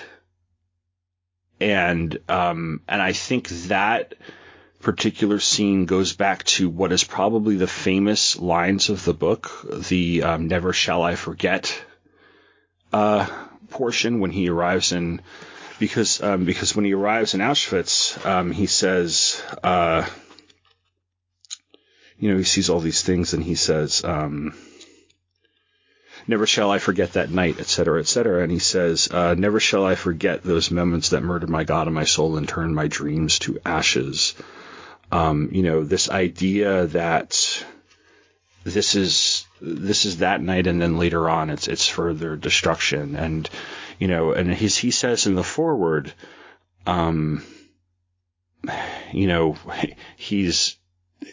it's called night because it's the ending and then the beginning of something else. So he eventually would come back to faith. But I have always seen this as like, this is these, I don't even want to call the Nazis people, but, and the Nazis taking this all away from him and destroying it. And the fact that he barely makes it out alive. And at the end, he's just alive. If that. His humanity is gone. They take away his people. They take away his they take away his faith, they take away his father. And at the end, all he can think of is food. And I think that's really significant. And I'll never forget when my students were talking about this, they played some clip, and it was some like Christian talk show. And this guy was quoting this passage, and he didn't attribute it to Elie Wiesel, which first that ticked me off. But then he started talking about this as if it's this huge metaphor for Christ. And then I looked it up. I couldn't find it, but I looked up other people, and other people were like, oh yes, God's right there with him. And, you know, well, God is there with you in Christ. And I'm like, and I'm sitting there like reading this, getting apoplectic. And I'm like, no, you're trivializing what he's going through there by saying that. Accept the fact that it's destroyed. I don't know. Maybe I'm being cynical, or maybe I'm being wrong, or I am not religious. So maybe, somebody can explain it to me. But, I mean, like, what does that mean? If not, you have destroyed the faith that I had because you have put this there and there's nothing left for me here. As far as my faith is concerned, it's hanging on this gallows. Is there any other way to take that? I take that exactly literally as he says it. And apparently others don't. Yeah, well, there's the whole thing with literature, right? I mean, the only person I think that can really comment on this is the author. So, the Christ argument is I think it's anti-Semitic, actually, but I'm not going to get to that. How do you want to hear me rant about that? Well, yeah, technically it would be, because, Christ is certainly not in there. They just feel like he's a messiah, a prophet. Possibly. Rather than so I can totally see that. So, and that's one of those one-to-one, like whenever we see someone, crucified or some sort of symbolism there, we jump right away to Christ. And I think that it's, I don't know, you used the word trite before. I feel like it's getting that way. I think people really need to be more cautious about when they decide to make that connection or allusion and have that visually there. I think there are several things going on with that scene. First of all, that child, as well as the person that he worked with, were beloved in the camp, which, because of their kindness, I think. And then, wasn't it a rabbi that was the guy that the child was working under or something like that? So he was also, he was wise. I might be misremembering, but I do know that they were both loved because of their kindness. And so you've got to, which I think is true for many of the instances going on there. Whenever there's kindness or hope or beauty, you've got to grasp it and hold on to it in these sort of circumstances. And I think that child also represents such innocence. So to see that destroyed, of course you're going to question, like, where are you, God? If you're allowing this sort of thing to happen. Also, we're told that we are made in the image of God. And so I think there's also that potential connection as well, that, if God is with us, there he is right there. That there's like this perfect image of this child who was innocent, who was kind and loving, and seems like he, looked beautiful as well. That's the description he uses, all of these things, like, yes, you have killed him. He's right there.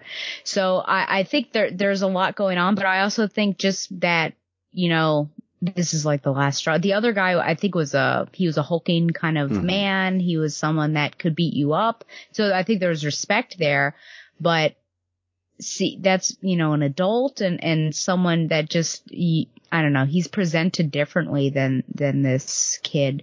So I agree with you that I think it is, he's being straightforward here. He's not being coy, but I also do think that there are some deeper, religious aspects, but I don't think while, you know, I see why people try to make that leap right to Christ everywhere. You know, I just don't think it fits. Just because, you know, Christ is,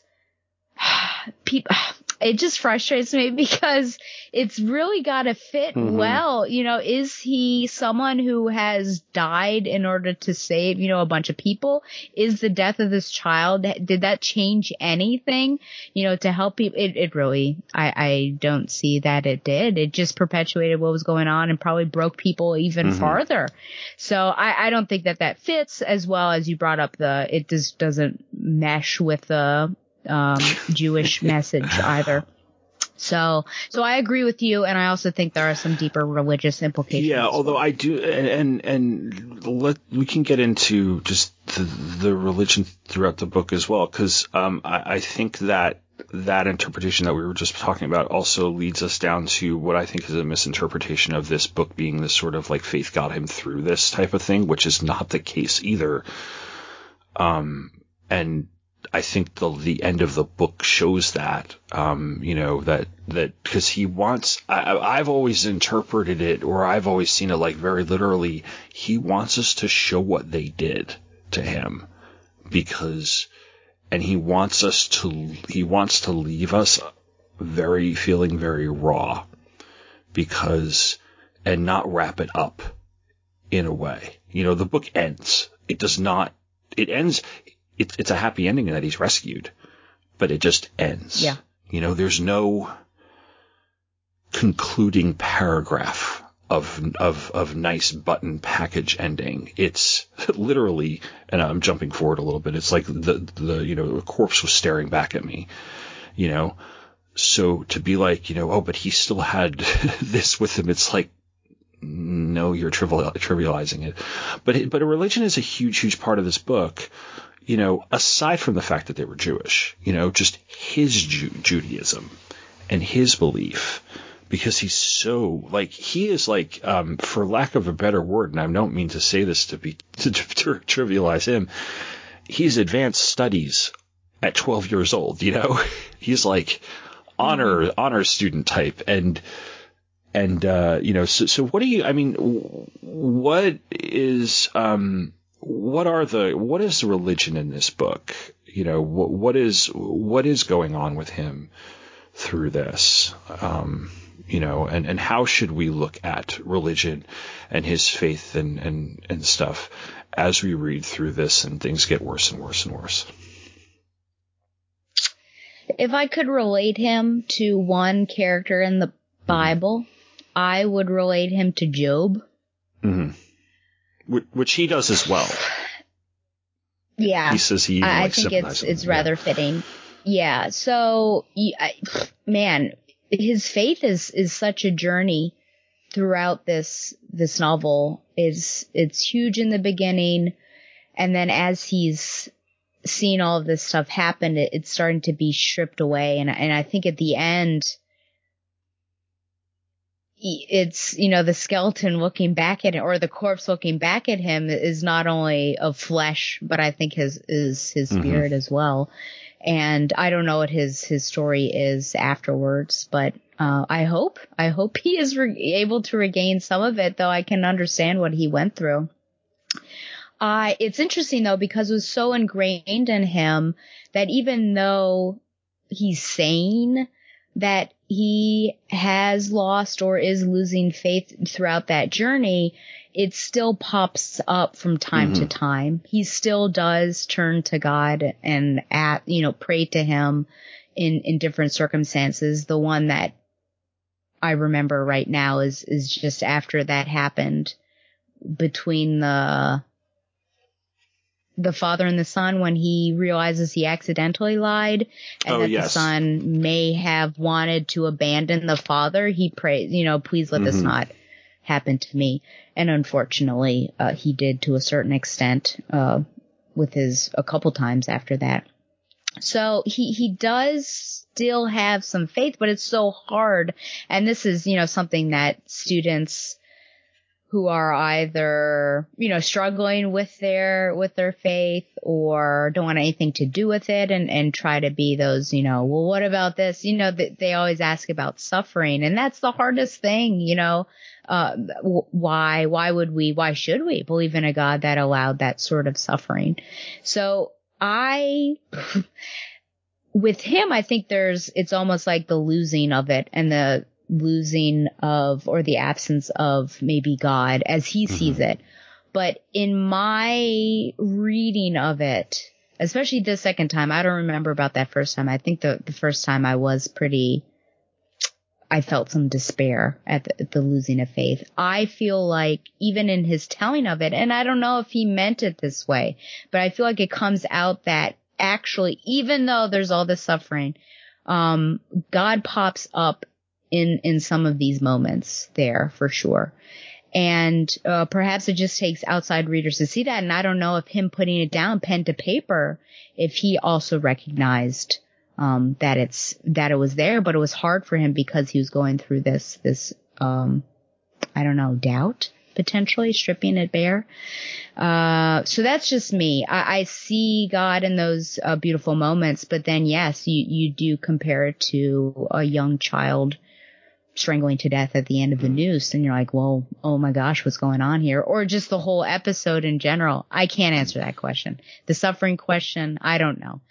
But perhaps, we come back to the bearing witness, right? And again, just the he was able to show these moments, but perhaps it's just for other people and not necessarily for him, and that was his purpose. I don't know. But I certainly, I think I do disagree with the audience, I guess, that you're talking about, that he's faith is all over the place, because I think we do see his loss of faith, but I don't think we see the loss of God necessarily throughout. His absence, you kind of see it, but I also see his presence throughout. And that's just me. Again, that's just me. I see, because immediately after the hanging, that second hanging is the Rosh Hashanah and Yom Kippur parts, where he talks about how he is, at Rosh Hashanah they do attend a service, and the entire time he's thinking, why the heck should I praise you? He's so angry, like so angry. And then Yom Kippur he eats. Yep. Which, if you, those of you who don't know anything about Judaism, Yom Kippur is a day of atonement. You don't eat from sunset the night before to sunset the night the day of. You pray, you fast, so that's it's. But he did consider doing that. He did, that yes. one. He did consider observing there, and his father told him not to. So it's like it's stripped away further and further and further. And where he does pray after Rabbi Elihu's son, and all that, he says, and in spite of myself, a prayer formed inside me, a prayer to this God in whom I no longer believed. So I think your assessment of the presence being there, but the belief not being is expressed right here. And I think that's very accurate. And I think that's why, because I know later in life he was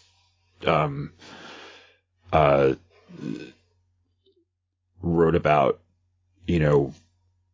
how he did eventually come back to Judaism, and stuff. So it didn't turn into an atheist or anything like that, but yeah, it is just, again, like I said, it's this whole thing about them beating this out of him at an age that is very, very formative. And, it's important to recognize what he goes through and not, and say God is there in a way that is not trivializing. I'm using that word again. Yeah, but you know what I mean? Like the way that people will say that understand. Yeah, you don't just, God was it's with you. really condescending. Yeah, no, I get it. But you could say it without being condescending and without being patronizing. Yeah. And I think that's the key. Because also, it's about the Holocaust. It's about faith. It's about his relationship with God. It's about his father too. And he holds on to his father, and his father holds on to him more and more and more as things get worse and worse and worse. And he's like, and especially toward the end, he's like, I'm failing this test. Does he fail the test? How is his father a tie to his humanity? And does he fail the test of being there for his father when his father needs him?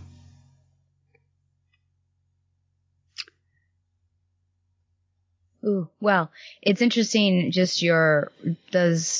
he resent his father at the beginning, and to see that, if that is true, just to see their relationship throughout. And one could say, it's desperation, you're connected, but I think they really are brought closer together with everything. And I feel like that's one of the beautiful moments as well, just how many times they are together and they seek each other out.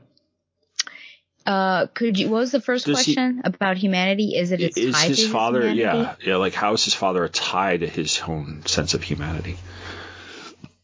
Yeah, well, I think because it is not every man for himself, even though he was told that by at least one inmate, I remember, that he is a person, he's looking out for somebody else. He is not solipsistic.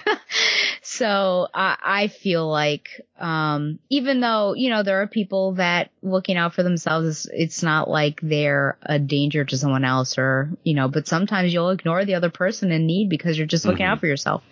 And perhaps that dehumanizes you, because who are you if you're not looking out for somebody else? So yes, I think that is his tie to humanity, that he's not just crazily beating other people in order to get bread. Or I don't know what else. I'm trying to think of what else had happened between loved ones, or, running off or something like that.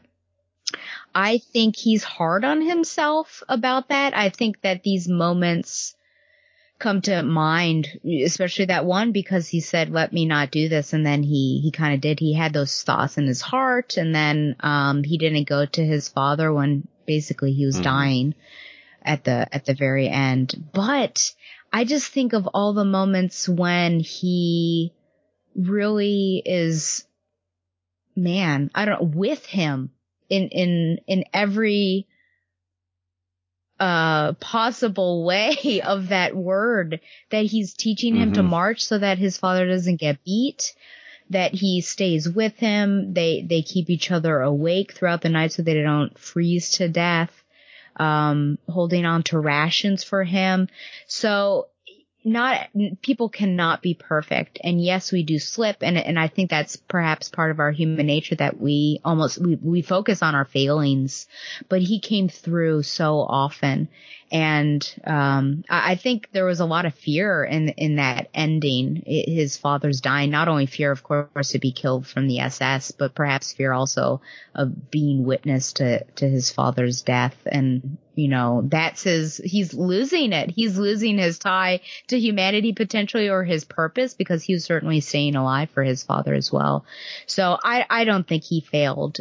Maybe there were some slips, but I would say he is a good son. He is a good son to his father.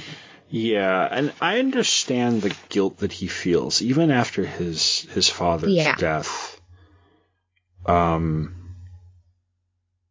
But like, there's other incidents of sons and their fathers that go even all the way back to the beginning of their time in Auschwitz. They talk about one of their relatives who, proved that he was really strong, so that his job became loading bodies into the crematorium, and one of the bodies was his own father. So, like, there's an incident of not cruelty toward your father, but just, like, again, the horror of all this. And then there is, when he's talking about the people or whatever the name are, the kids who were the really, really hated ones because they were extra cruel because of the way they were, used by the guards and given power. He describes, like, one of them beating his own father. And just not just beating him, but taunting him as he beat him. And then, of course, on the train, which again, that horrific thing where the German worker throws in the, it's like sociopathic. Like, he throws the crust of bread in and they all fight over it. And the guy grabs it and his son kills him over it. And he's like, it's your father. I've saved this for both of us. And his son is so far gone that he doesn't recognize his own father, and he kills his father. They both end up dying because they get crushed by the people. Like, you know, they have dehumanized these people to the point where they are, you know, and the cruelty involved in that, you know. And he compares it. I like the fact that after that moment, that's when he compares it to being on a cruise ship years later and a woman chucking coins into I think they were off the coast of Africa or the Middle, or somewhere in the Middle East or whatever. So the poor kids, and it's like incredibly racist too, because they're like Aden is in so they're non-white, you know, so it's that sort of colonialist. It's off of the coast of Yemen, so it's that colonialist sort of racism among people looking out toward, you know, looking down upon another race. And she's like, well, I like to give to charity. And it's like, yeah, like, it's so disgusting. But yeah, so you have that, and you have all these examples, and Rabbi Elihu's son abandoning him, and you're right. The whole time I'm like, no, you are fine. You are being too hard on yourself, but I understand your guilt. But do you feel like I do, like his father held on to the point where he knew that once he left, Eliza would be okay, or at least he was trying to. Oh, interesting. You know, or that Eliza was keeping him alive so he could hold on, or something. I don't know if it's. Yeah. And that is one transition that I didn't like, and I wondered what was cut out of the manuscript, because moments before, I would say mere paragraphs before, his father was talking to another person about not despairing and not giving up. Yeah. And then he all of a sudden, and so I thought, what a weird transition. Where is this coming from? Unless he felt that despair all along and was just like trying to get him to hope, you know, and then he just couldn't do it. Was he holding on for him? Ooh, that's interesting. I guess they at the end. Could he tell they were at the end? Well, let's see. So the incident you're talking about, him, is to this man named Meyer, or Mir, M-E-I-R, Katz. Yeah. And that's where, because he's like, Meyer's like, you know, I can't go on. And he's the one who stays on the train. Yeah. And that's when they arrive in Buchenwald. Yeah. And then, let's see. And then, yeah, right then,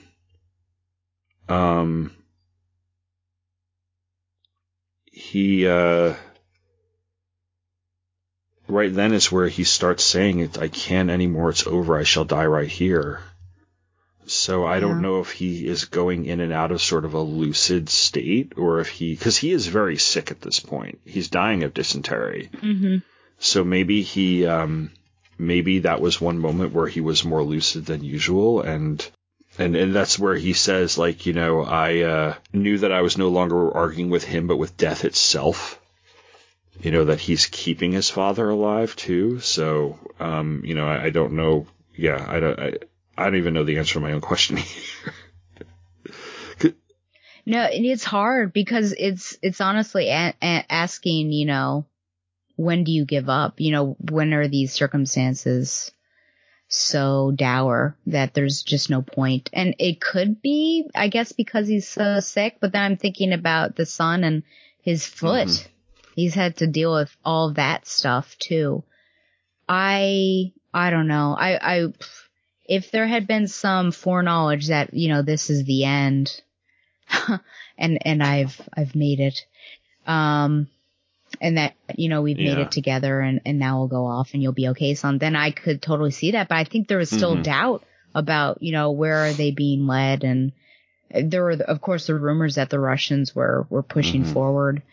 But I don't know. I think it's just one of those unanswerables that he held on as long as he could, but his body couldn't take it. I don't know if there's necessarily any significance, but, you know, looking just at the structure of the whole thing, he did hold on until the very end. And so perhaps, you know, it's one of those things where you could say that, you know, God was there and he kept him alive until the moment where his son didn't need him as much because salvation was on the horizon. But perhaps. Yeah, true. Although it was still a few months away, and he goes through those few months very quickly because he is essentially an automaton at that point. I think is the word I used. He was.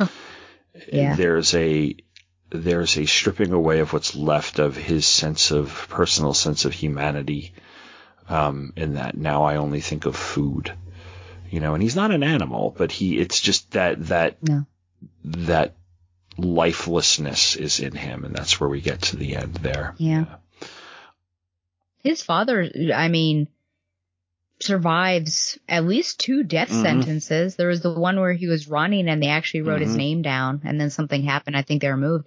And then the other time where he was shifted off to the left, which I actually find, I don't know if it probably isn't. I find that a humorous scene just because how he writes it is he ran over to his father and it caused such confusion because the soldiers came over. And so I'm just imagining that several people were able to leave the left side and go to the right side. So he is able, he escapes death a couple times, and maybe it was just, that was it. And it's just, and you, I don't know. I always feel for him in those things because again, the whole relationship between the two of them. And we're coming up at the end here. We have talked about the ending already, and I have mentioned the other thing. It's just something that always strikes me, and I always point it out to students when I would teach it, was the way that there are mirrors in this book. So just to sum up a little bit of it, first of all, the deportation from Saget kind of mirrors Exodus in a slightly ironic way, I get a leaving Egypt sort of way. I think that's probably deliberate on his part. Even if it's ironic, because they're not going to freedom, they're going to, they're going from freedom. So but the whole idea that when they come across, people's abandoned houses, they were trying to let bread rise and all those things. So it's oh, I see where you're going with here. But the evacuation from Auschwitz to Buchenwald mirrors the deportations again. They make them clean up, or they clean, etc. They make them stand around. There's a possible chance to be rescued. There's a person asking for a family member. There are people screaming, and there's horrific instances of people being beaten down and dying.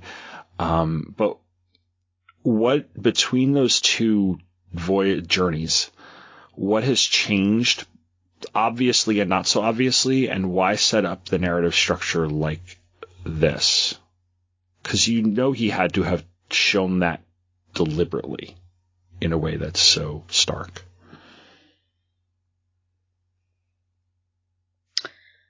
Well, I guess I'll focus on the Exodus one. I don't know that I can necessarily, I don't know that I have an answer on the second one, but the Exodus one, I think we get back to the absence of God again, or at least the perceived absence of it, and that there is a connection there. So yes, you're correct that, they're not going towards freedom, but the opposite, unfortunately, with captivity. And so it's almost like a reverse Exodus. But in Exodus, they're, together wandering the desert, and it just becomes so desperate because they think God has left them, and then, they kind of forget about him and all of that stuff. So I think there are those moments, though it seems like, and I'm sure there are more, but you've got almost our author, and I keep calling him that because I just don't want to keep mispronouncing his name, so please forgive me. But our author, I think, represents sort of those the Jews that were starting to, let's find an idol, and do all of this, and we're without God, so where is he? We should have just stayed in Egypt kind of situation, which I guess, we should have just listened to those people when we had a chance. So there is that instance as well. But then you have the faithful that are still trying to say he's still there, even though we don't see him for 40 years. So I think that's probably and there's salvation at the end, though some people had to die. Some people died and we're unable to see that, which is what happened. Moses was unable to see the promised land. So there are some connections there for sure. And then the reversal. So it's almost like a macabre exodus. No, it is. Yeah. The other one, I don't have an answer to. I think that it's just, I mean, aside from the obvious that it's more cruel and it's more dire, you know, the death marches, you know, to the train station and to the train station in Gleiwitz and stuff like that. It's a way for showing just like, you know, how determinedly cruel the Nazis, the SS were, that they were not going to let these people just remain there and get freed. You know, that they were going to abuse them to the end. And it's stripping away their humanity even more. It was almost like they did one level of it when they deported them all from their towns and processed them. And now it's just taking away what's left, you know, and it's just getting worse and worse and worse. And it's, you know, and it sets up this very empty feeling, this very raw feeling at the end. So.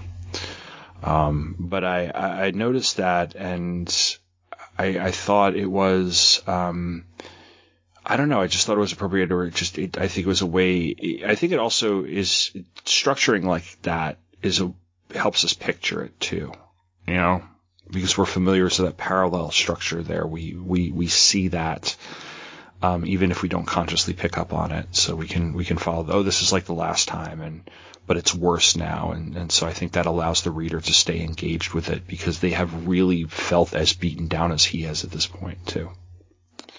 So, but yeah, like I don't want to say I like the feeling that I'm left with after reading this book, but the last sentence of the book stays with me, and I can very much appreciate that.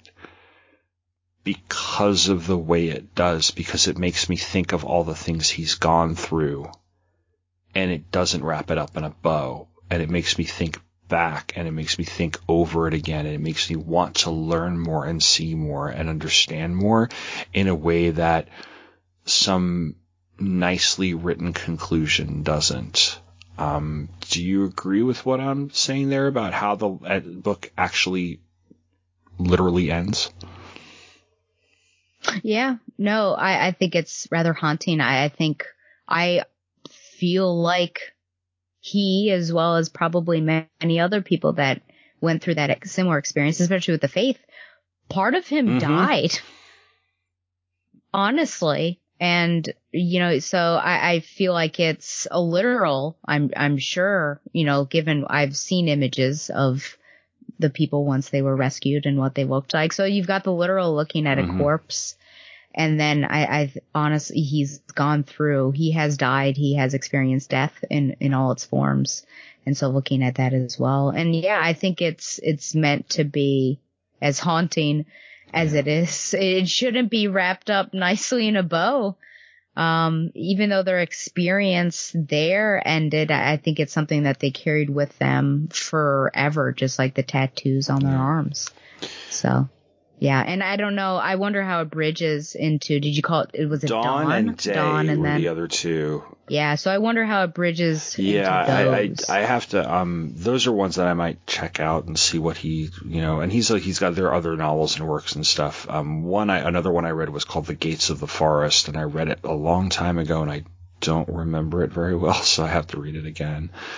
Yeah. Well, and I think of too that there are people even our ages who have parents, grandparents, and they even can talk about having family members who would or would not talk about this, or how they have family members who can talk, I mean, just list the number of people who are no longer there. You know, like an entire generation of this of Jews in Eastern Europe was almost completely wiped out. 6 million people is, and among the other victims of the Holocaust as well. And people can point to an entire branches of their family tree that are no longer there because of the gas chambers, So I think that's the other thing that this leaves us with.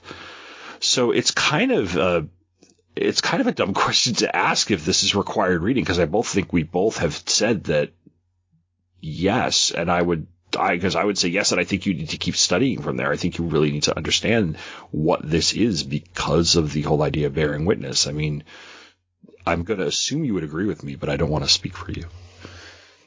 Oh, no, absolutely. And I was thinking about this question when I even started, that I don't know what age you have this discussion, but I feel like as a parent, your responsibility is probably also to be telling your children about this before, outside of school, so that if they don't study it in school or they don't do it sufficiently, there's still knowledge of it. Because, we can't forget about this. And I think that I feel like we're forgetting about things, I feel like we're forgetting about, no, I don't want to compare. I'm just saying as an example that people we're forgetting about 9/11, like that kind of stuff, because these kids now are born after it. And so I think it's our responsibility to also bear witness and to use that. So I think it's required reading inside and outside of the classroom. And it's interesting. I was thinking, we did the reader. Isn't that interesting? We did it on the flip side of what that would be like. And, you brought up a point that, he was a kid. He was a kid when he was going through that. And so I think the faith question is huge because he wasn't fully formed. And so to have your faith so attacked, I think it would be easier potentially for somebody, even though he was advanced placement. As you said, advanced studies, I think you said. But if you are looking for someone who is more well-formed in their faith and held on to it, certainly within the similar struggles, I would recommend The Hiding Place by Corrie ten Boom. So you've just got varied experiences, of course. Yeah. And I liked your analogy here to 9/11. I don't think it's inappropriate, because what happens with events like this, a 9/11, the Kennedy assassination, the Civil War, slavery, they become, like I said, they become abstract, and they become answers on a test. And in the case of things like 9/11 and the Holocaust, they become this big thing that happened, yet that nobody really talks about. So we understand it's really, really important, but our parents aren't really talking to us about why. And we have to, and how do we learn about it? We learn it through either in school, where it might not be taught very well, or be very vague, or be subjective in a way that is not constructive, or we learn it from sources that are not reliable, like the internet. And there's good stuff out there on the Holocaust and on other atrocities and other events in the world on the internet. But, hopefully we're teaching our kids to understand, how to access them and how to read them and how to understand them, because you're right. You really do need to sit down and talk to your kids about a number of things in history, and the Holocaust is one of them, because you need to understand, and you need to be real with them too. I mean, at certain ages, there's an appropriateness of content, right? I'm not going to tell a 6-year-old about, gas chambers, or show them the pictures, but at the same time, they need to know.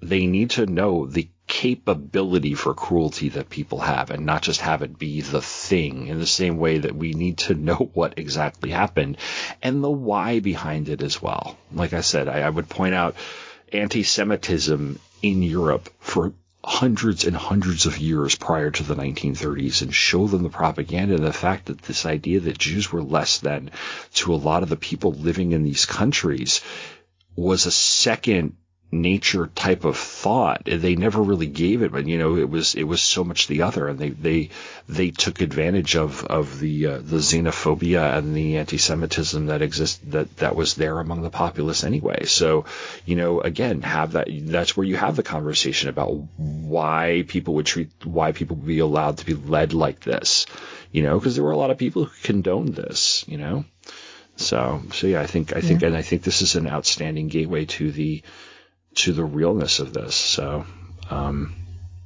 Do you speak from experience? Of learning about it?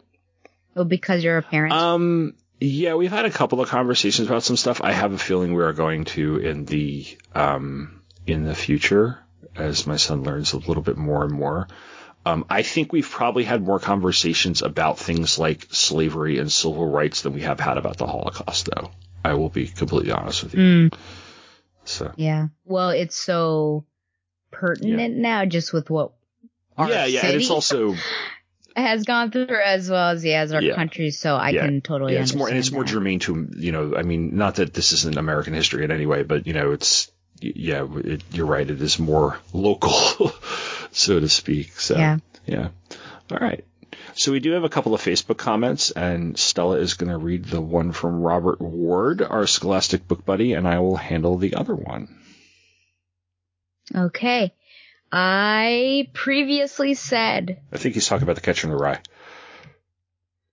Okay. I previously said that I wasn't going to read it along for the episode and would base my decision if I should revisit on your episode. I'm not completely convinced, but I will file the book under a possible revisit at some point. I can't say I'm in a rush, but the episode gave me enough to think about. All right. We actually also have a Twitter reply.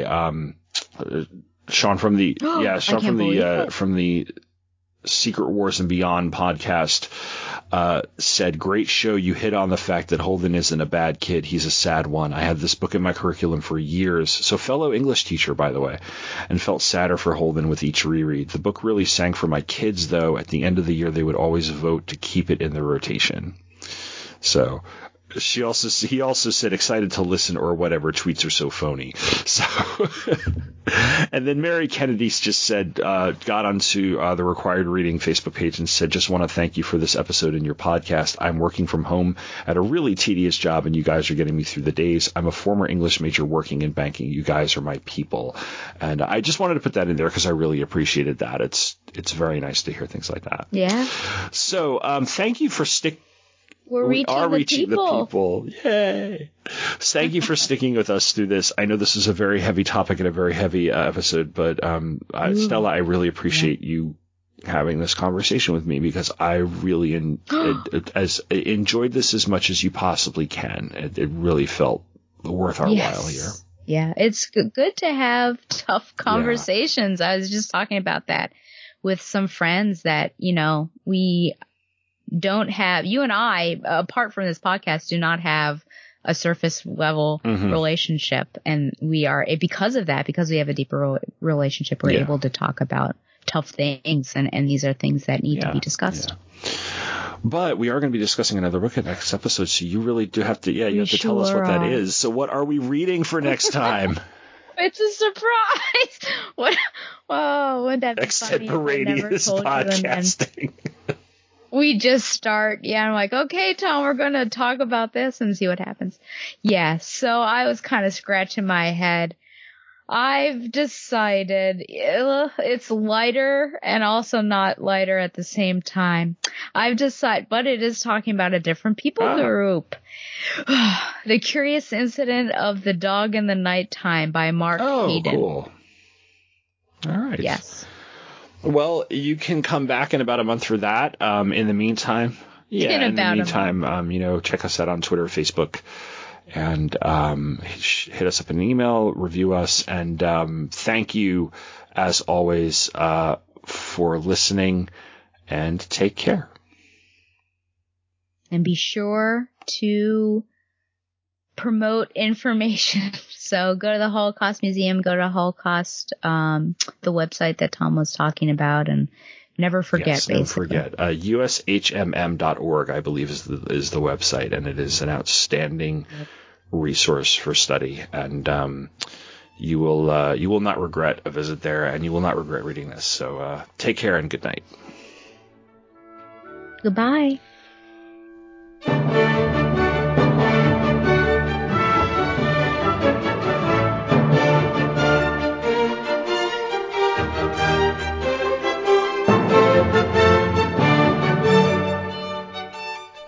For listening listening to Required Reading with Tom and Stella, which is brought to you by Two True Freaks. That's Two True Freaks.